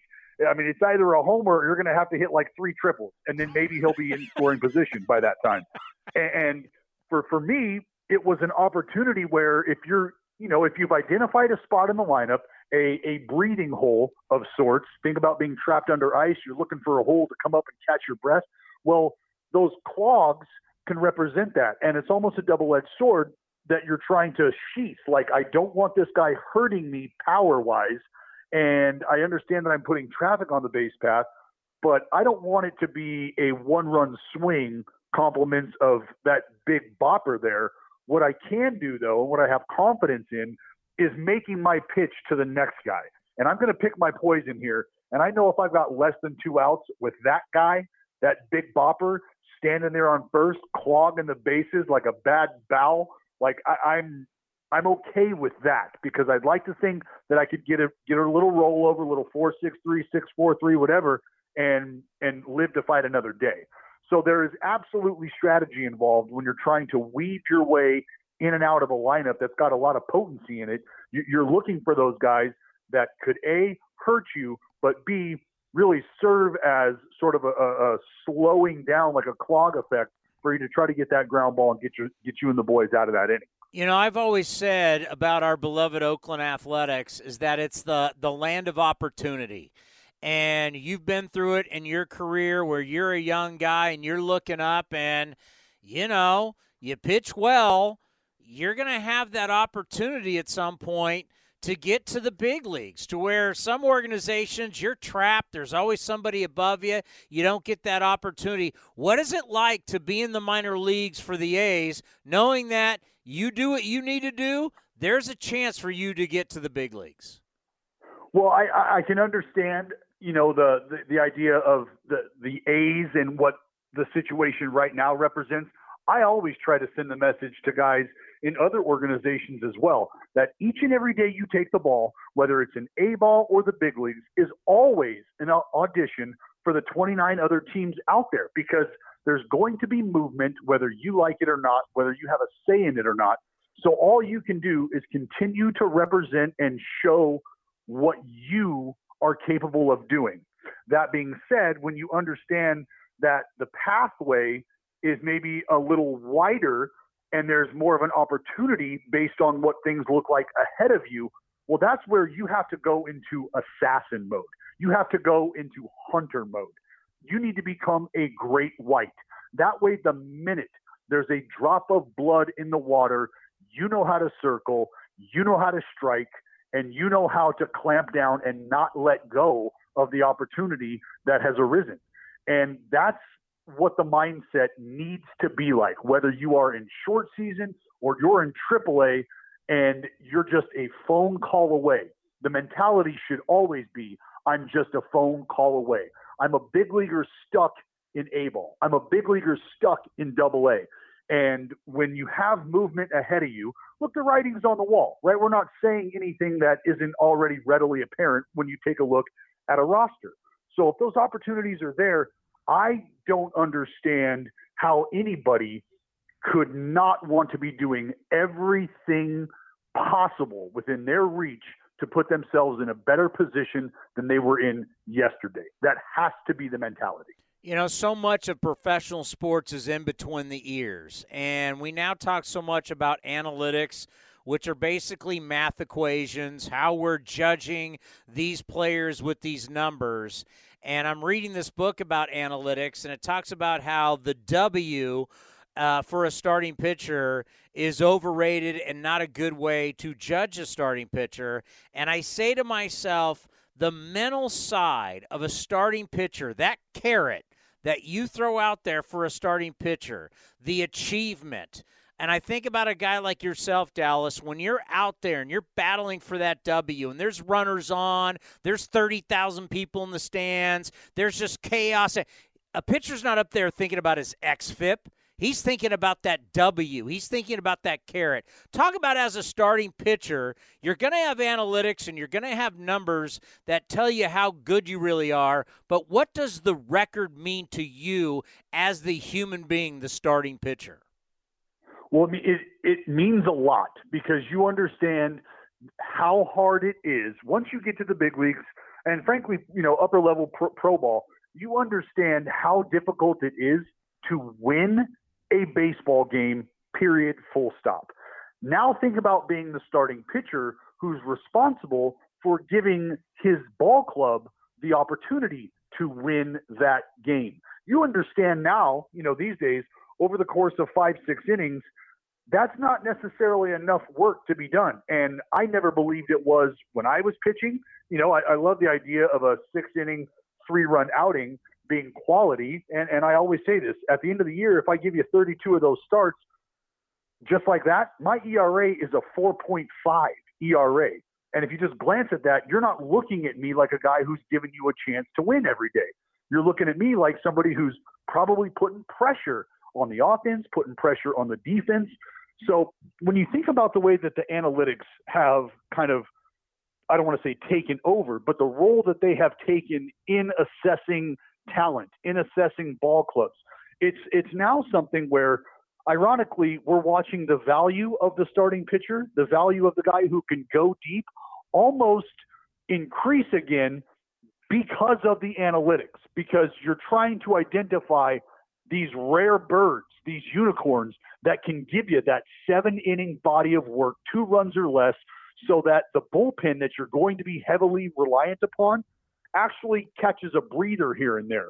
Because over the course of a road trip, 10 games or so, how often is that bullpen going to be asked to either clamp it down and stop the bleeding, or to win the ball game for that team, rendering the starting pitcher basically a non-factor? Well, quite a few times. I'm going to guess probably 4, at least half maybe, of those games in a road trip, you're going to be really relying upon those bullpen guys, and understandably so. But from a starting pitcher's perspective, when we were told, and it was kind of, mathematically introduced, that the win doesn't mean much, a lot of that had to do with how bullpens were going to be deployed, how things were going to be used, how players were going to be used. So there's a point of pride that goes into it, and I totally understand it, because you want to hang around long enough in the ball game to really matter. And that's when we talk about guys who may or may not deserve to be in the Hall of Fame. And I'm not saying that he does not deserve to be in the Hall of Fame. I love the idea that a guy like Jack Morris is in the Hall of Fame. Why? Because when you listen to his teammates and you listen to the men that he competed against, understanding what he represented every 5th day for his team, and essentially what the other team had to game plan for, that was a dude who was just not coming out of the ball game. It just wasn't going to happen. And he did that. I mean, we're talking about a 10-inning, Game 7. I mean, that's absolutely animalistic. But that's the mentality, is I want to hang around long enough, so if this doesn't work out, put it on me. My fault. I'm the one who couldn't get it done. Or at the end of it all, thank God I was able to give my offense just enough of a chance to put up one more run than them, and we're able to either hand the ball over to those absolutely devastating relievers, or if I'm fortunate enough, I get to finish what I started. So it's a huge point of pride from a starting pitcher's perspective, and I would really love to see starters' mentalities kind of get back to that, because it does feel at times as though the crutch that has been presented in terms of bullpen usage is allowing guys to sort of cash out after 6. And then you're just really excited if you get through 6. You're really excited if you get through 7, which, again, if you're following the way the game has been played recently, that's not a knock on the game. That's just the way the game has evolved. So I'm never one to cast stones at the way the game is played today, because I understand this game is ever evolving. But it's a fun little exercise to turn back and think about how many guys were pitching 7-8 innings when their team was down 4 runs or so, just because that's the way starters went, just because that's the way they were deployed. So it's definitely different these days. But in terms of valuing the win and valuing a guy that can get you through 7, maybe 8, maybe even finish it, I mean, those are rare breeds these days. You know, and I think bullpens year to year, you just have no idea. Like one year it's a strength, the next year it's a major weakness. Why do you think they are so all over the board year to year? Because you're asking a multitude of guys. You're asking 8, 9 guys to constantly be on it each and every day. I'm going to need you two to have your best days today. And then tomorrow it's going to be you two I'm going to need to have your best days. And then maybe tomorrow it might be you 3.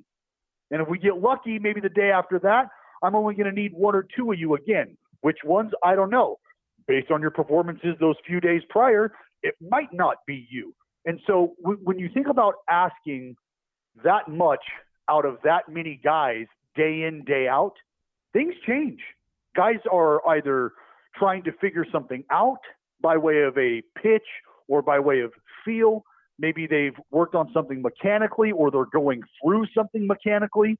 And this just happens to be the year where it's not getting put together. This just happens to be the year where things are herky-jerky and I just can't quite figure it out.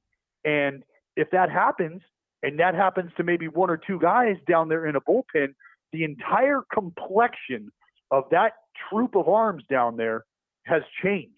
Because now the guy you were relying upon on the plus side of things, when we're winning a ball game and this guy can give us maybe 4 or 5 outs, well, if he's stumbling right now, who do you go to? You're going to be asking someone very different than that fella to do his job. And that's not his job. His job is something else. But that now changes in the blink of an eye. So that's why I believe bullpen performance can be hit or miss, is because very rarely do you get the guys who are as consistent as you'd like them to be for years at a time. It's tough to find, especially when you're talking about an entire group of guys. You'd love to have 6 out of the 8 completely dialed in for a 4 or 5 year stretch. Well, what are the odds that those fellas are a part of your bullpen for that 4 or 5 year stretch, right? Guys pitch well, guys outperform their contracts, guys get paid, guys move on. Things change.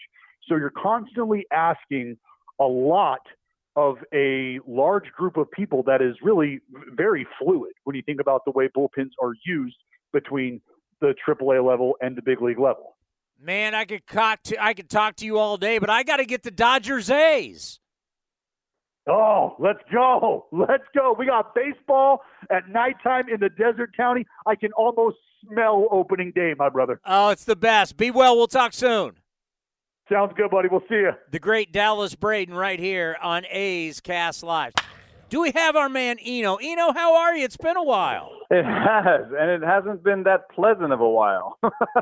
Yeah, well, okay, what the heck do you do during a lockout? Oh, man. I stare at the wall, and I hope it ends. I mean, you got no numbers to crunch. You've got no. I did my best. I crunched some numbers on the proposals. Whenever a proposal came through, I tried to kind of, point out what money was at stake and what the numbers were they were battling over. And one of the things that I pointed out that I think ended up being important in the end was that the things that they were talking about paid for themselves. Like the players were offering patches on uniforms and expanded playoffs, and that was worth about $200 million to the owners. And so the players were then trying to take that $200 million and give it to young players with the new minimum salary and with the bonus pool and stuff. So it's basically a negotiation about this $200 million of new money. And the players wanted to use it in a way that might change the economics of baseball going forward.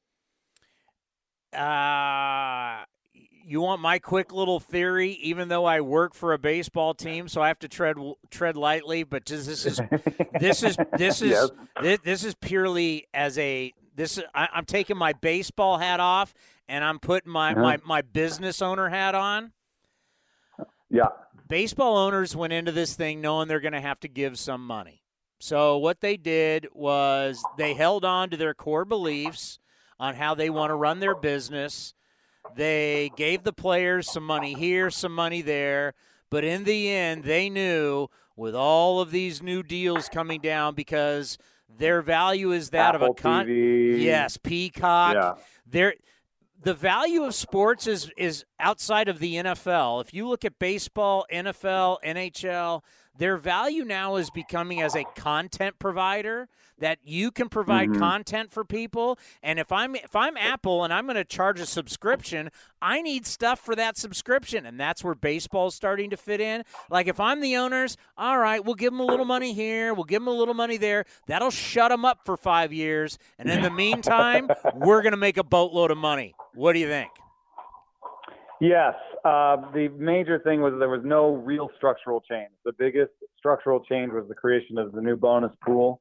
I think that is something kind of new that will pay some young players that play exceptionally, but it only helps the kind of guys that will sign big deals later anyway. So they didn't really get structural change. I'll agree with you on that. And I do think that maybe there was some goal of maybe breaking the union or really trying to push them to the brink, because there was some brinksmanship going on. We almost lost regular season games, so there was some we want to we really want to make an impression on the union and put them in their place, blah, blah, blah. In the end, I think the union did well for changing the minimum salary. They did some good things that will make younger players get paid more, but the owners got no structural change. There are no big changes. I think you're right about that. All right, one thing that I absolutely love is PitchCom. And I'm on their website right now. And for people to understand, PitchCom basically is a little device that the catcher will have. He will press a button. It'll tell you the pitch and the location, and it will notify shortstop, second base. It can happen in English. It can happen in Spanish.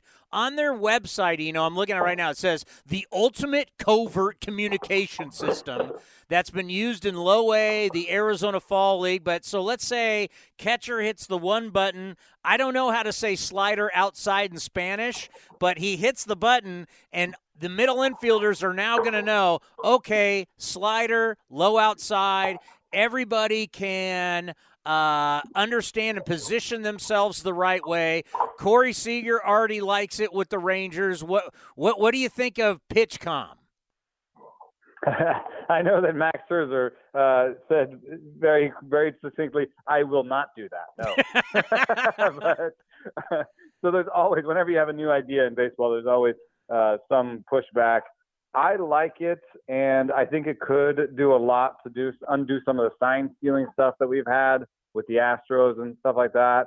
Also, I think it could improve the pace of play, because one of the ways we've dealt with sign stealing is that the pitchers will have a card in their hat that they've got to check. Okay, what line are we on? And okay, we're doing the third set of signs. Okay, that's this. And then the catcher will give some signs, and then maybe the pitcher will forget and I'll have to look again, or the catcher has to look at his thing on his arm and be like, okay, third set of signs. So it's that is actually minutes of our life that are going by. So I like that part. The only thing that makes me a little bit worried is I worry that it'll turn into a new kind of arms race where someone's trying to block that signal or hack that signal. And all of a sudden we find out years from now the Arizona Diamondbacks, and I'm not just picking on them, I'm just saying oh my God, the Arizona Diamondbacks had some Bluetooth hacker on the field that was hacking the PitchCom and was giving all the signals. So that's baseball, right? We'll come up with some solution, and 5 years from now we find out someone's been hacking everybody's PitchCom. So that's the only thing I worry about. Well, now when you say that, you want to sound like you're not crazy, right? But come on. No.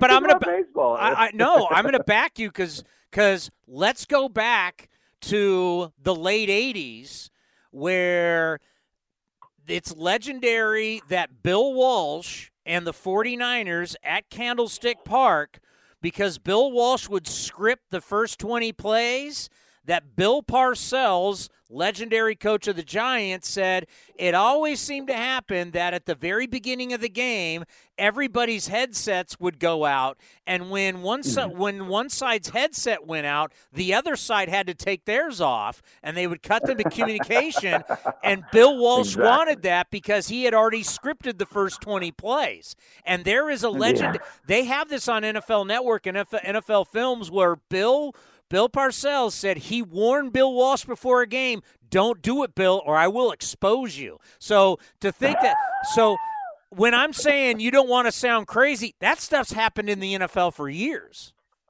Right. And then the very first sign stealing scandal in baseball, I think, was back in the 30s or something, or maybe it was the 50s. Somebody put a buzzer in the ground underneath the third base coach's box. And so there was actually something that would vibrate in the ground and tell the third base coach if a fastball was coming. What? I kind of like it.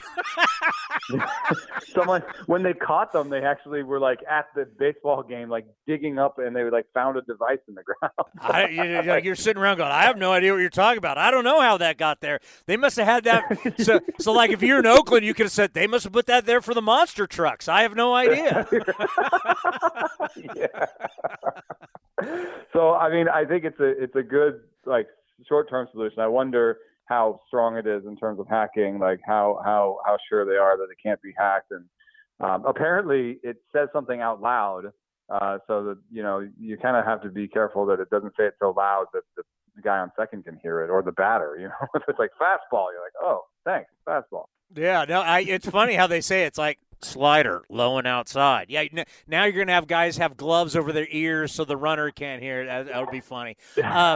So right before our show, Ken Rosenthal posted the article about Mark McGwire, but you go down and something very, because I'm so into the A's and into our own little world that, I'll look at other, I watch baseball, love baseball, look at other teams, but, C.J. Nikowski and I from the Rangers and I had this conversation about we all know our teams better than we know other teams. And in Rosenthal's article today, did you get to see it, by the way?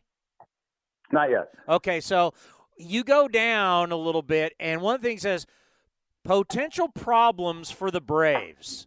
And he talks about here Freddie Freeman leaves, and you bring in an outside guy, our own Matt Olson, for 8 years, $168 million. Then you got these guys that are just won a World Series for you. They're going to arbitration. They did not settle. They're now going to have arbitration cases that are going to go out through the year. You got guys that were balling for you in the World Series, and you're haggling over $250,000 with them, but you just paid an outsider like Matt Olson that kind of money, and he's never done anything for you. I didn't think about that for the dynamic inside the A's clubhouse, but obviously players talk, players know about money, they know who's making what, and if you're a guy that just helped this team win a World Series and they're haggling me for $250K and they just gave Matt Olson all that money, could there be a problem in that clubhouse? That's an interesting question. I think that,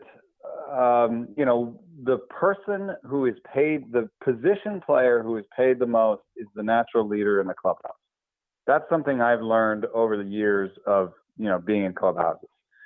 So I think he steps right in and is now the leader in the clubhouse of a clubhouse he's never been in before. Just knowing him, though,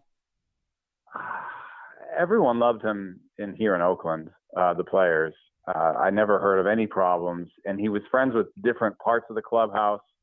And he's also from Georgia, so, I think he's got a lot of motivation himself to make it work in his hometown. And I hear the idea, but I just think in practice, knowing Matt Olson, I don't actually think it'll be a problem. Yeah, I agree because he's such a good guy, but I do see where other guys could be like, wait a minute, I just pitched all these innings for you in the World Series and you're haggling me for pennies. I can just – I think that might be anger towards Anthopoulos, yeah. That doesn't necessarily need to port over to anger towards Olson, because most players are like, hey, man, get yours. I want to get mine. I want you to get yours, I think that just might lead to some anger towards Anthopoulos, where maybe nobody signs. I mean, they have two of the most team-friendly young player extensions in Ozzie Albies and Ronald Acuna. So, I doubt anybody else on that team is going to sign up for, extension where they give up their free agent years or whatever, Well, so I think that might be what happens. You broke the news on Jed Lowry coming back to the A's, which was it was so funny. It's like, it's like Jed and the A's. It's such the greatest fit ever. But when you look at the two pieces left and Frankie Montas and Sean Manaea threw the ball real well last night against the Dodgers. How do you think these two play out with the A's and they're being moved on? Yeah, it's interesting because I've been saying that, Billy Beane doesn't usually do full teardowns where, you know, he usually tries. I remember there's been times where you think he's doing a teardown and then all of a sudden he signs Yoenis Cespedes, right? And says, no, we're buying and selling, you know? And so I think he's usually, and when he trades for players, as you've seen with Kevin Smith, Shea Langeliers, Christian Pache, the guys that came back in the various trades they made, he tries to get guys he can put right on the major league roster. I mean, I think Pache is going to be the center fielder, and I think Kevin Smith is going to be the third baseman. So, you know, when I look at the fact that Manaea and Montas haven't been moved yet, I wonder if it's like, hey, we're going to put a better squad out there than people think. And if things break right, then we're good. If things break wrong, then I can trade those guys for about the same value. At least when it comes to Manaea, I can trade him for about the same value at the trade deadline when I have more desperate people, you know, more desperate teams knowing they're going to go to the postseason wanting Manaea than right now where everyone's like, well, you know, I think we're okay. We don't have to pay that much. So I think Manaea will maybe likely make it to the trade deadline, and then we'll see how the A's are doing, you know?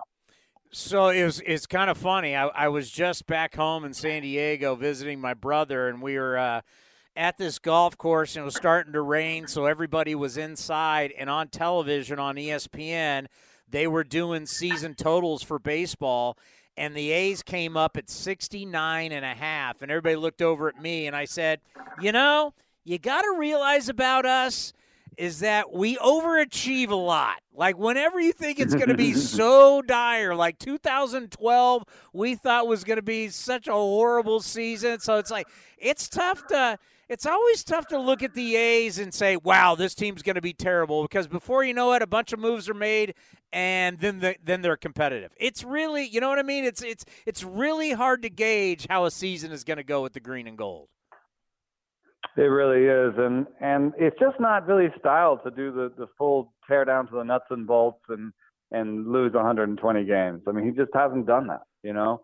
So I think that's what this looks like, a pitching and defense squad to me. You know, I think he has changed it up a little bit where, you know, he's had mashers, he's had bad defensive squads, you know, he's had different approaches. But this one looks like, you know, Pache in center can really run it down. Kevin Smith was at shortstop like 2 years ago. So, like, I think this is going to be a really good defensive squad, and maybe they just win a lot of one-run games. Well, your partner on The Athletic Jim Bowden put out all the grades for the offseason. He gave the A's an offseason grade of A. Would you agree with that? I can see the perspective, which is given the mandate to cut, or given the mandate that, you know, given the idea that maybe this team wasn't going to, you know, compete as built and needed to kind of change it up. I guess I like it. I would rather the team had the resources to, you know, run an 80, you know, 90, 100 million, maybe $120 million payroll. And then they could have kept their team from last year and added to it. So, I mean, some part of that is frustrating. I know it's a larger story that has to do with, you know, the park and the ongoing battles and, you know, where the team's future is and all that. But, you know, I hesitate to give them a full A. I do like some of the players they've gotten. Yes, I think Pache, you know, and Kevin Smith have such a high floor defensively that they're going to be probably major league regulars, average players at worst. And if something clicks offensively, they can do a lot better. So I do think think of like Marcus Semien when he came over, right? Like Marcus Semien, not really a shortstop, some defensive questions at position. You know, how much as bad does he have? And look at who Marcus Semien is today. So I think they tried to get guys that were probably going to be average major leaguers and had a little upside beyond. And so for that part, I can give them some good grades, yeah. Yeah, I mean, the craziness of, you know, everything that we're going through right now is even guys that you trade now may not be guys that will be here when a new ballpark opens up. I mean, yeah, none of this is on like a 1-year timeline. No. It's not like there's going to be a new ballpark next year, so. Yeah, it's kind of hard to read the tea leaves, and I guess that's why there's not that much of an investment in payroll, and that's why we had those trades. And it's frustrating as a fan. I mean, I can feel it. It's interesting to me as a national writer that's often in this clubhouse because, you know, I'll get closer with players and, you know, in Oakland, and then I start seeing them on other teams. I just visited Marcus Semien in Texas camp. It was great to see him. And then towards the end of their career, hey, Stephen Vogt's back. These guys always come back. It's crazy. Jed Lowry, come on back. Oh, Semien, I would bet you right now Semien wears an A's uniform again at some point. Like finishes the contract that he just signed. I would bet that he wants to be back home. He never wanted to leave. His wife wants to be here. I guarantee he comes back. Speaking of the Coliseum, all 30 teams, this was a big deal with the Rockies, like a humidor. Like we put our cigars in humidors. I mean, do I need to track down Dave Renetti and find out where this humidor is to keep my cigars for after games? So every team now is going to have a humidor? That's right. And Oakland might be one of the more affected stadiums. It's tough because people think of humidity in terms of just how wet the air is, like mugginess, right? Yeah. And the hotter the temperature gets, the more water you can fit in the air. So yes, when you're in Atlanta, when you're in Baltimore in the summer, and it's 90 degrees out, there's more water there in the air than in Oakland. However, if you normalize for temperature, there's more water in Oakland. Like it is actually humid in Oakland. I think people that live around here kind of feel that. You know, they know their towels don't dry that easily. You know, they know when they go to the desert, they're like, wow, this is super dry. So, you know, these parks here, given the temperature that we're all at, and that's why I'm trying to find out how balls were stored across the league, because balls were supposed to be all stored at 70 degrees, which means the same temperature everywhere, which means then relative humidity matters, which means Oakland will be affected more than most parks. And we're talking about adding about 7% homers. So I'm really interested to see how the season plays out in Oakland. It may be one of the most offensive-friendly seasons ever for the stadium. See, like San Francisco, for example, like whether it's Candlestick Park or now Oracle, people are freezing in the summertime, going to the games. You watch a Giants game. I'll stay away from the A's. You're watching a Giants game. People got beanie caps on, scarves, multiple jackets. I would say, but it is wet. It's wet, but it's wet from the atmosphere coming off the Pacific Ocean. I wouldn't say that's humidity, but I'm not a meteorologist. I mean, the real thing that matters is how much water is in the air. That's what we're talking about. How much water is in the air. And so it can be a little bit less water in the air, you know, when it's not as cold. It can be less water when it's not as hot, but it's still water in the air. And it all matters where the ball is stored and how much water can get into the ball while it's being stored, because it sits there for hours. And, you know, in Arizona and Denver, it used to get really dry and super bouncy, and the ball would go even further. So now we put a humidor there, and it puts water into the air around the ball, and so the ball is not as dry. Now in the wetter places, it'll take water out of the balls and make them more bouncy. So there is some guesswork here. I'm trying to write about it right now, trying to figure out where. But the list by relative humidity says San Diego is the most humid park in baseball, and second and third are Oakland and San Francisco. So it's going to take, the humidors will do an opposite effect, what happens in Arizona and Colorado. Yeah. It will, So in Oakland, San Diego, and San Francisco, it will take the moisture out of the ball, and taking the moisture out will make it more like a golf ball, and it will just fly. Right. So we're talking about adding maybe 8 to 10 feet of distance on long fly balls. So, you know, kind of wall scrapers, you know, outs, like even some outs at the warning track, some of those will be homers. Should I like it or not like it? I'll read your article. I read all your articles. Should I be pumped for it or should I be worried? It's tough because like for every extra homer your offense hits, your pitching gives up one too, right? So it's not like it's super easy to figure out. I would say that given the way that they just lost Matt Chapman and Matt Olson, I would say it might not be great news for the A's. All right, so you look at a lot of different things, and that's one of the reasons why we love having you on the program. One of the reasons why I think everybody should subscribe to The Athletic. You know, The Athletic to me is kind of like what we do here on A's Cast and A's Cast Live. It's like it's not traditional, but it's better than what the traditional offers. And I know people are like, but do I have to pay for The Athletic? Yes, but you're paying for quality. The Athletic covers sports better than anybody. What you guys do, I tell everyone they should subscribe to it, no question. And you know, what's one thing that going into this season that you've got, you got your radar on that you go, you know what, I'm going to follow this throughout the season because I don't know where it's going to go, but it's going to be fascinating. I think this humidity thing is really interesting to me because we've seen it happen in two parks, Denver and Colorado, where it was a massive difference. And now we're going from 10 humidors in baseball to 30. So that's a pretty big difference. 20 new ballparks are going to be different next year. It's just a question of how different.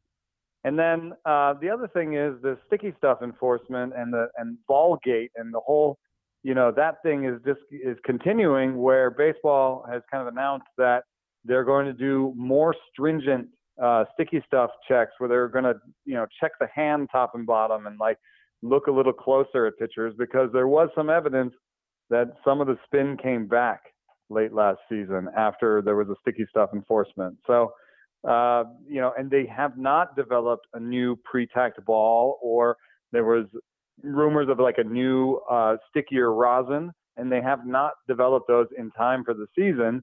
So they're not really giving pitchers any options to do different, and yet they're going to enforce it harder. So I'm wondering if we may have a fairly high offense year between the humidors and the sticky stuff enforcement. Well, I just say this as an ex-former bad pitcher myself. Let's just say this.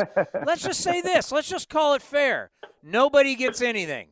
Pitchers don't get anything. Hitters don't get anything. Put your batting gloves away. Put your pine tar away. And all the other crazy stuff you put on your bats. No shaving the bats. Let's just have everything be standard. Nobody gets anything extra. And let's just play. How about that? But all the cottage industry around baseball of all the people they've got some new innovations, some new bat techniques, some new. Everybody's playing the same. Hey, it's like in the NBA. They all play with just the same ball. Yeah. But there's some shoe technology maybe, but you're right. I mean, Steph Curry doesn't have anything different on his hand that anybody else has. Yeah, it is a little bizarre, isn't it? Yeah, so that's what I'm saying. It's like, okay, if we want to take everything away from pitchers, let's take everything away from everybody and just play straight up. Yeah. This is like it's just like the conversation we started with, because you've got this machine that's going to help us communicate from the pitcher to the catcher, right? And what happens if they hack the machine? So yeah. It's the same thing with we gave them, their hands weren't, they couldn't grip the ball, so we gave them rosin. Well, then they figured out that, rosin helps them spin the ball. And what if they put this other stuff on it? And then all of a sudden they were using stuff that people were using in weightlifting competitions on their hands and getting blisters because the ball was ripping skin off their fingers. That's what baseball is like. We give an inch and everybody takes a mile. Can we hack into people's Hawkeye or Rapsodo, or can we hack into any of that stuff? Oh, I've actually heard some stuff about certain teams having bad Hawkeye or TrackMan setups and knowing themselves what the adjustments are, that they can do mathematically. It's the same as being the radar gun here is always off 2 miles an hour, but everybody who comes to town is why is everybody throwing badly? And they'd have to figure it out over time. Whereas the home team is yeah, we know it's off 2 miles an hour. Everything's fine. So I've heard that they do the similar thing with TrackMan sometimes in the minor leagues, where they have the settings all wrong and every other team has to figure it out. Oh, are they doing that on purpose? Yes, that's what I've heard. No, your guy's not throwing 99. He's throwing 84. I have no idea why today. I don't know what's going on. All right, let's end on this. It's springtime. Things are changing. Flowers are blooming. You know, we're getting ready for summer. What is the beer of choice for our expert in the spring? I have really, I heard something really interesting. Sante Darius makes these really great IPAs that I like. And I heard that they do not, it's called rustic ales for a reason, they do not actually filter their water. And Santa Cruz has what most people think of as bad water quality. And so there's a sort of mineral sense to their IPAs that I really enjoy that is there because it's the Santa Cruz water. So I just think that's a fun story. It has a little bit to do with kind of wells and water and springs. So Sante Darius IPAs, if you can get your hands on one of those. Yeah, because your palate definitely changes, whether we're talking beer, talking food. Everything starts to change as you get out of winter. Yeah, I don't want to. I have a stout sitting in my fridge that I'm just staring at, and I'm like, I don't really want that right now. Well, yeah, but the thing is, you got to drink them or you got to throw it out, right? Well, at least the stouts might last till next winter. Do we still have the beer fridge in the garage? We do. My wife keeps trying to put other stuff in it. She's big in flowers, and so I find buds in there, and I've got to push them to the side. And, that's my beer fridge. Yeah. This is Eno's beer. I mean, for God's sakes, you have a beer named after you. You're kind of a big deal. I need more space for beers with my face on it, Dave. Hey, you are the best, my friend. Once again, The Athletic, what you guys do. And really, I don't know how much you talk to the guys in the NFL but I mean, everything on The Athletic, whether it's college football, NBA, college basketball, obviously what's going on now. You guys are second to none. It's the best sports journalism going. So I will always promote, my friend. You be well, and I can't wait to see you. All right. Thanks a lot. Eno Sarris of The Athletic. Bipster, how we doing today? Hey, man, I need you to, the day that I leave this earth, I want you to say my eulogy, okay? I didn't even get into your coaching career. People don't realize you've done it all. Yeah, Tommy. I've been blessed, man. I've been able to go back to my alma mater high school, Skyline High in Oakland, and coach, and then coach a Division II, the Academy of Arts in San Francisco. And then just around town, I have so many kids that I work out today. At 4:30, I'll have 6 kids in the cage, and we'll be doing some hitting lessons. So, baseball is just a part of my blood. I love giving back to the kids. And I think the biggest thing that I really appreciate is when I see them grow as players and become players and now can talk to me on the same level as a normal hitter. And I just love that. So I'm in the community. I'm still just coaching off the field, but just doing it in a different way where I can really help my community. I want to take you back to some of your early spring trainings where you're showing up to spring training you were in Yuma in the beginning, right? Right. So you're showing up to Yuma. I mean, you're dealing with future Hall of Famers and guys like Roberto Alomar and Tony Gwynn. You got a big-time run producer, Joe Carter. I think these players – I mean, you go to an A spring training right now as a player, Pip, and you don't have any established, legit big league talent around you. What do you think that's like to go into a spring training and have a shortened spring training with a bunch of unknowns? Well, my first spring training, I was a Rule 5 from Pittsburgh over to San Diego, and first base was Steve Garvey. Shortstop was Gary Templeton. Third base was Greg Nettles. Right field was Tony Gwynn.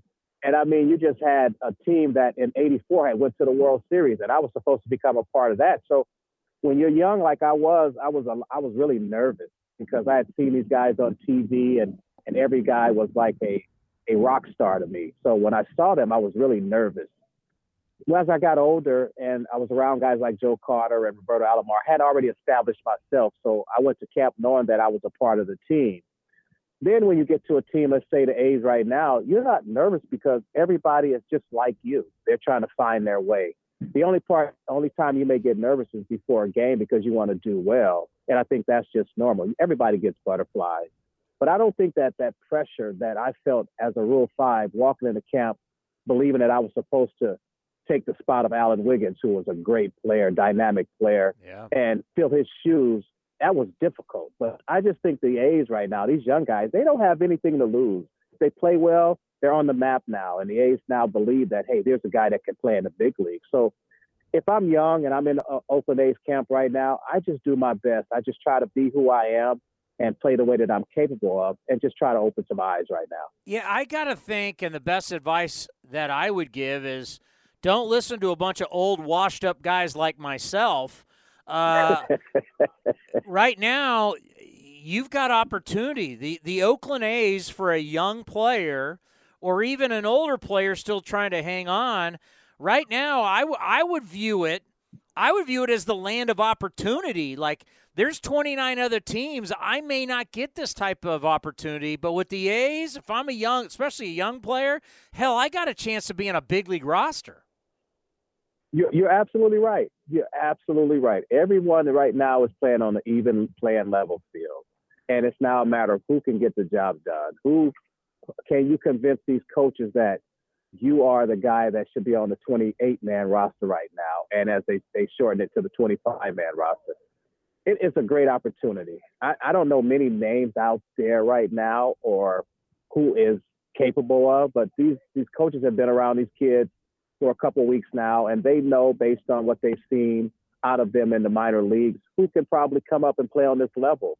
The big leagues is tough.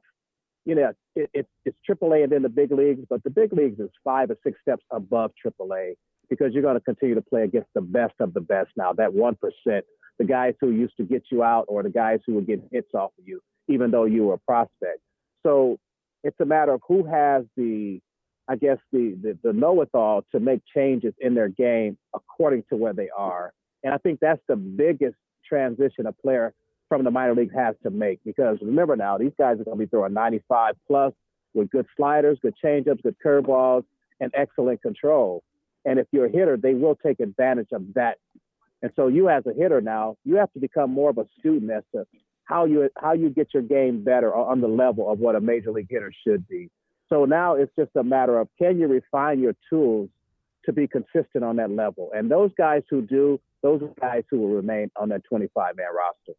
You know, I think back in the day, if you were somebody who played multiple positions, you were valuable, but you were kind of looked at like, well, he doesn't have an everyday position. Even though we find him valuable, we kind of look down on him, to where I got to think that's completely changed in our game, that flexibility is almost the number one thing, and you're even more valuable if you can play quality defense all around the diamond, if you can play infield and outfield and bring it to me at the plate. Man, Bip, that kind of guy is so valuable for you. I want a guy who shows up every day with 4 different gloves and I can put him anywhere in the lineup. Hey, absolutely. Tony Phillips is the name that comes to mind, Jose Oquendo, and then myself. We did that back in the day and were able to make all-star teams based on that versatility. I think now it is pretty much a requisite for players to now be able to play more than one position. Yeah, you're right. We were a jack of all trades, but a master of none. But we allowed the manager to sleep well at night because he knew that if a guy was struggling, that we could fill that position for that day or whatever days it would take to get that other guy out of his slump or maybe he just wasn't playing well. We were like the insurance policy for each manager. And so I think now, as we watch what the A's and how Bob Melvin used to run the team, he had a bunch of guys who could play different positions. And I think that allowed him to sleep well at night, knowing that if somebody struggled, he has other guys who can play that position. And he doesn't have to call up anybody to come up and play that position. He already has those type of guys on the field. We call those a Swiss Army knife, because it has all the different tools within itself to get the job done. And so I just think you're more valuable now when you can play more than one position, because we're all baseball players. I once heard Marquise Grissom say, it doesn't matter where I play, I'm a baseball player. And I think that's true now in the definition of the type of player you want on your team.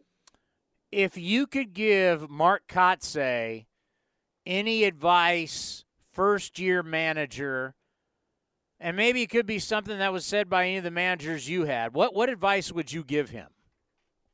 Well, I would say first, just make sure you have a solid foundation as to what you want to teach from, what it is you want from your players. Don't have too many rules. Show up on time and play hard, and then just be there for your guys. The managers that I really loved to play for was guys who kind of stayed on me, but they were loyal to me. You would never hear them say anything negative about me in the papers. And because of that, I would run through a wall for those guys. And so I just think you keep it simple. You don't ask too much. But like I said, to show up on time, play hard, and while you're here, be a part of the team. And from there on, then you'll see the love that he has for these guys and reciprocal. They'll give him the same type of love back. And I think when you have that loyalty from your players, then I think that's when the guys kind of galvanize together and you become a great team or a great organization, or just to have the foundation to find the growth that you need to become a winner. And that's what they need right now. They need a foundation where they can grow from to become a winner, because no one is really expecting much out of them, but they're big leaguers. So they're going to be on the big league field, on the big league level, and they're going to expect results from themselves. So if you have those coaches behind you that's constantly teaching you the Oakland A's way, and this is how we're going to get it done. First, we're going to learn how to compete. Then we're going to learn how to play hard for 9 innings, and then we're going to learn how to win. And if you just take it step by step and progress together, you'll get to that point where when you bring up guys, they know exactly what they're asked of, and they can fit right in. And because Kotsay has been a leader, he knows by being a player, being a coach, he can say the right thing to a player at the right time on that bench and keep them motivated and trying to get better each and every at bat. So I just think he just has to really just be himself. He's always been that kind of guy who's been a leader.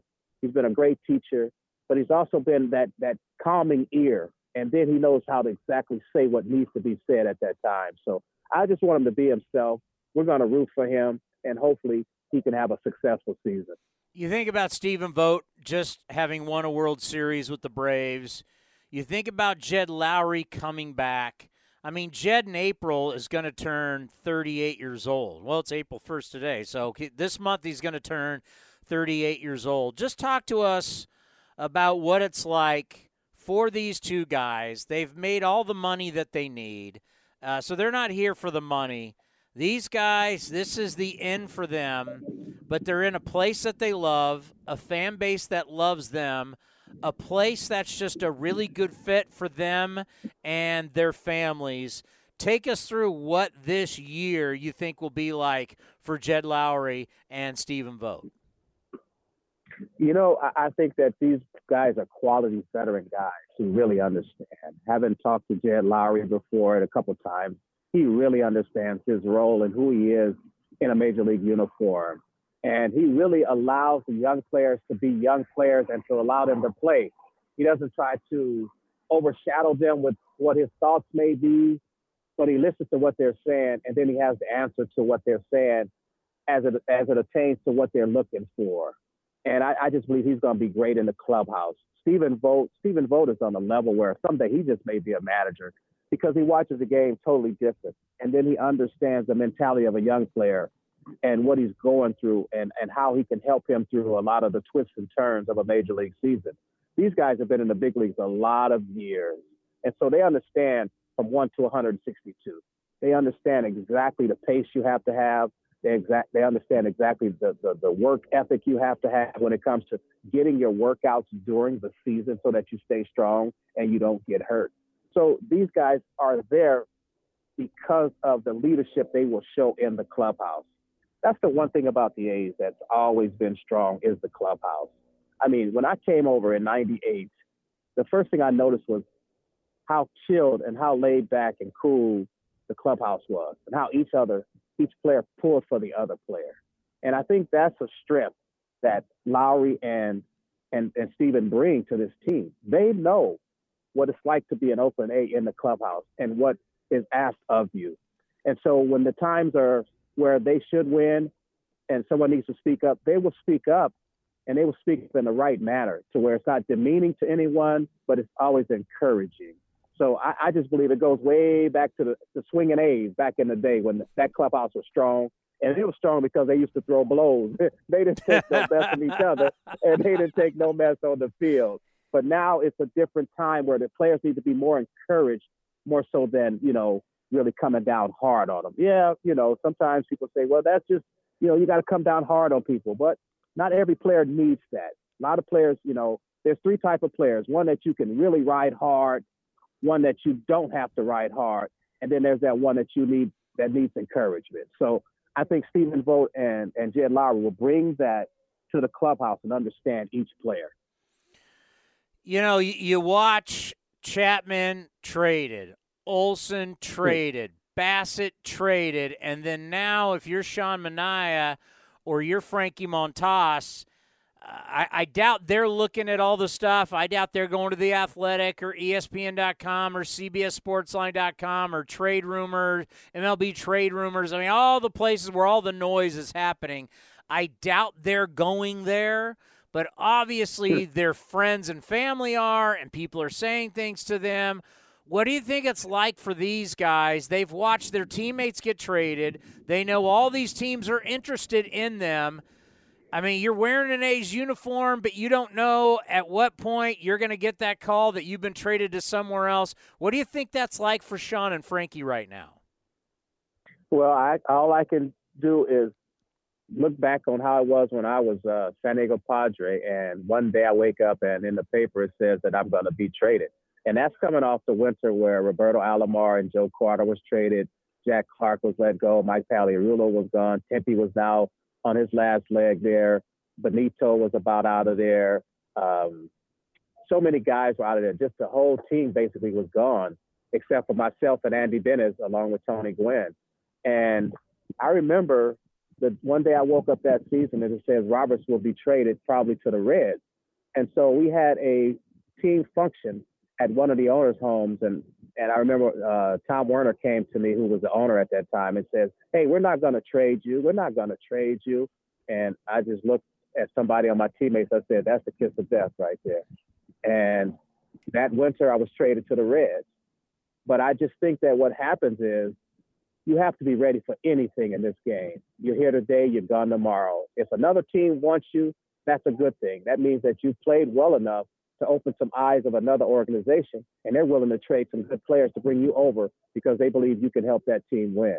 So you just have to overlook things, play your game, forget about what's happening on the outside, and concentrate what's happening inside the line, because that's where you're going to have your solace, where you have that comfort zone, where you just feel like this is where I belong. And outside of it, you just have to stay away from anything that could take your mind away from the job that you're trying to do. So you can't be watching the ESPNs, you can't be listening to what people are saying on the radio, and you can't be reading the newspaper. You have to block all that stuff out.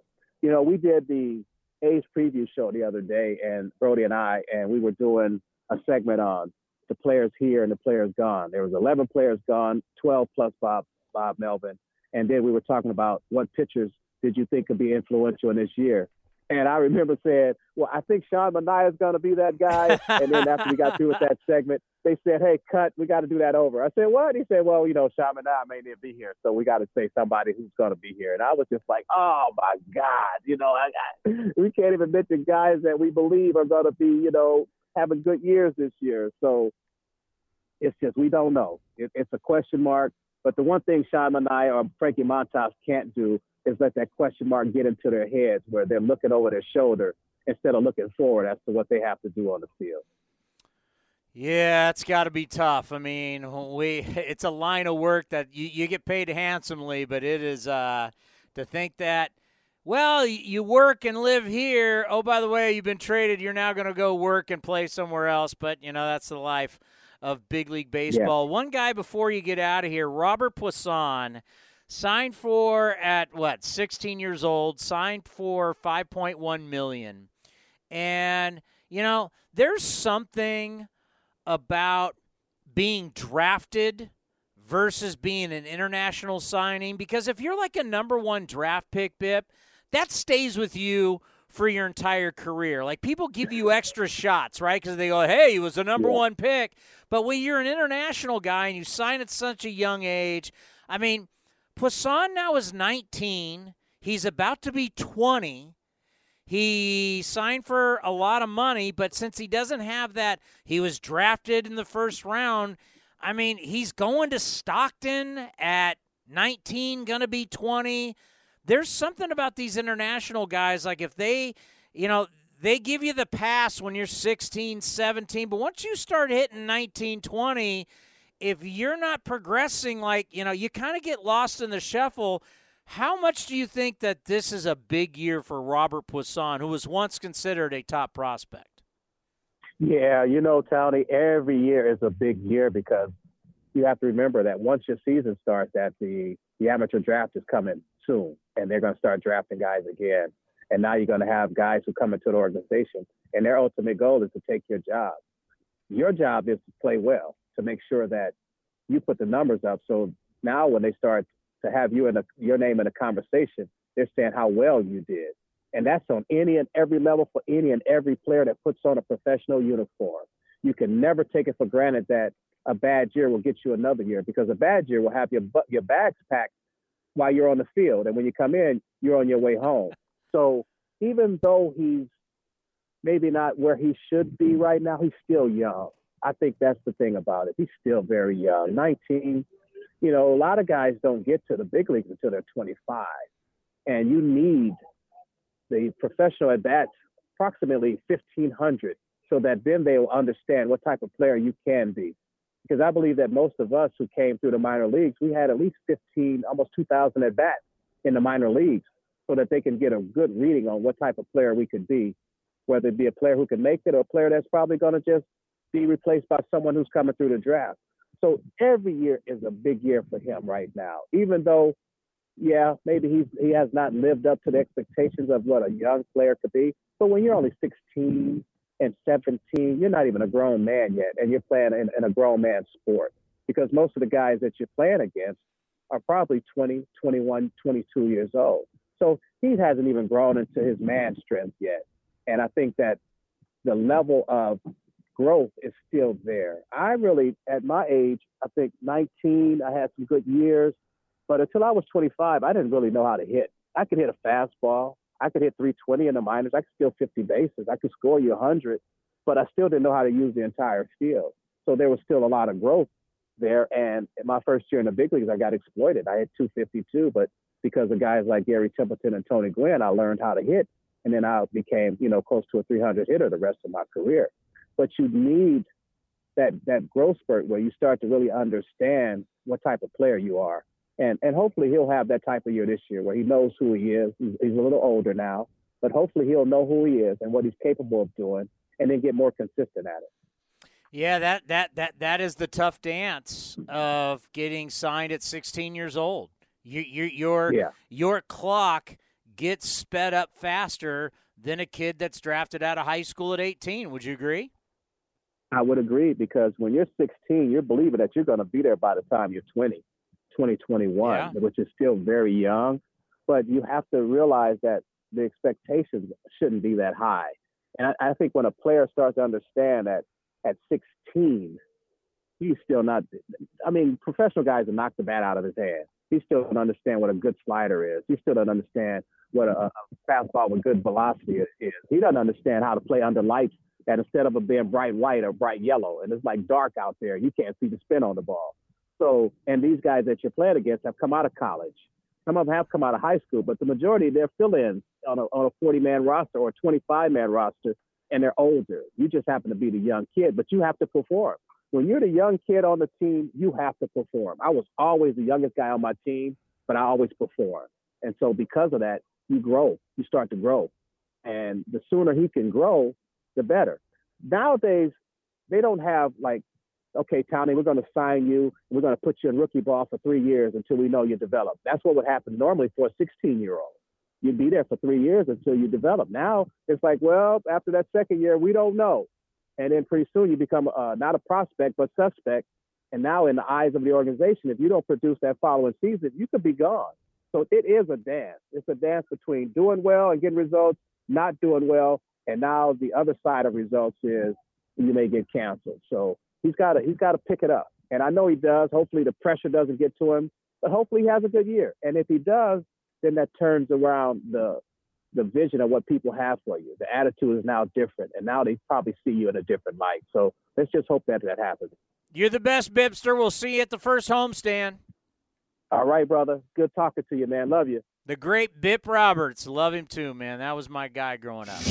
This has been a presentation of the Oakland Athletics.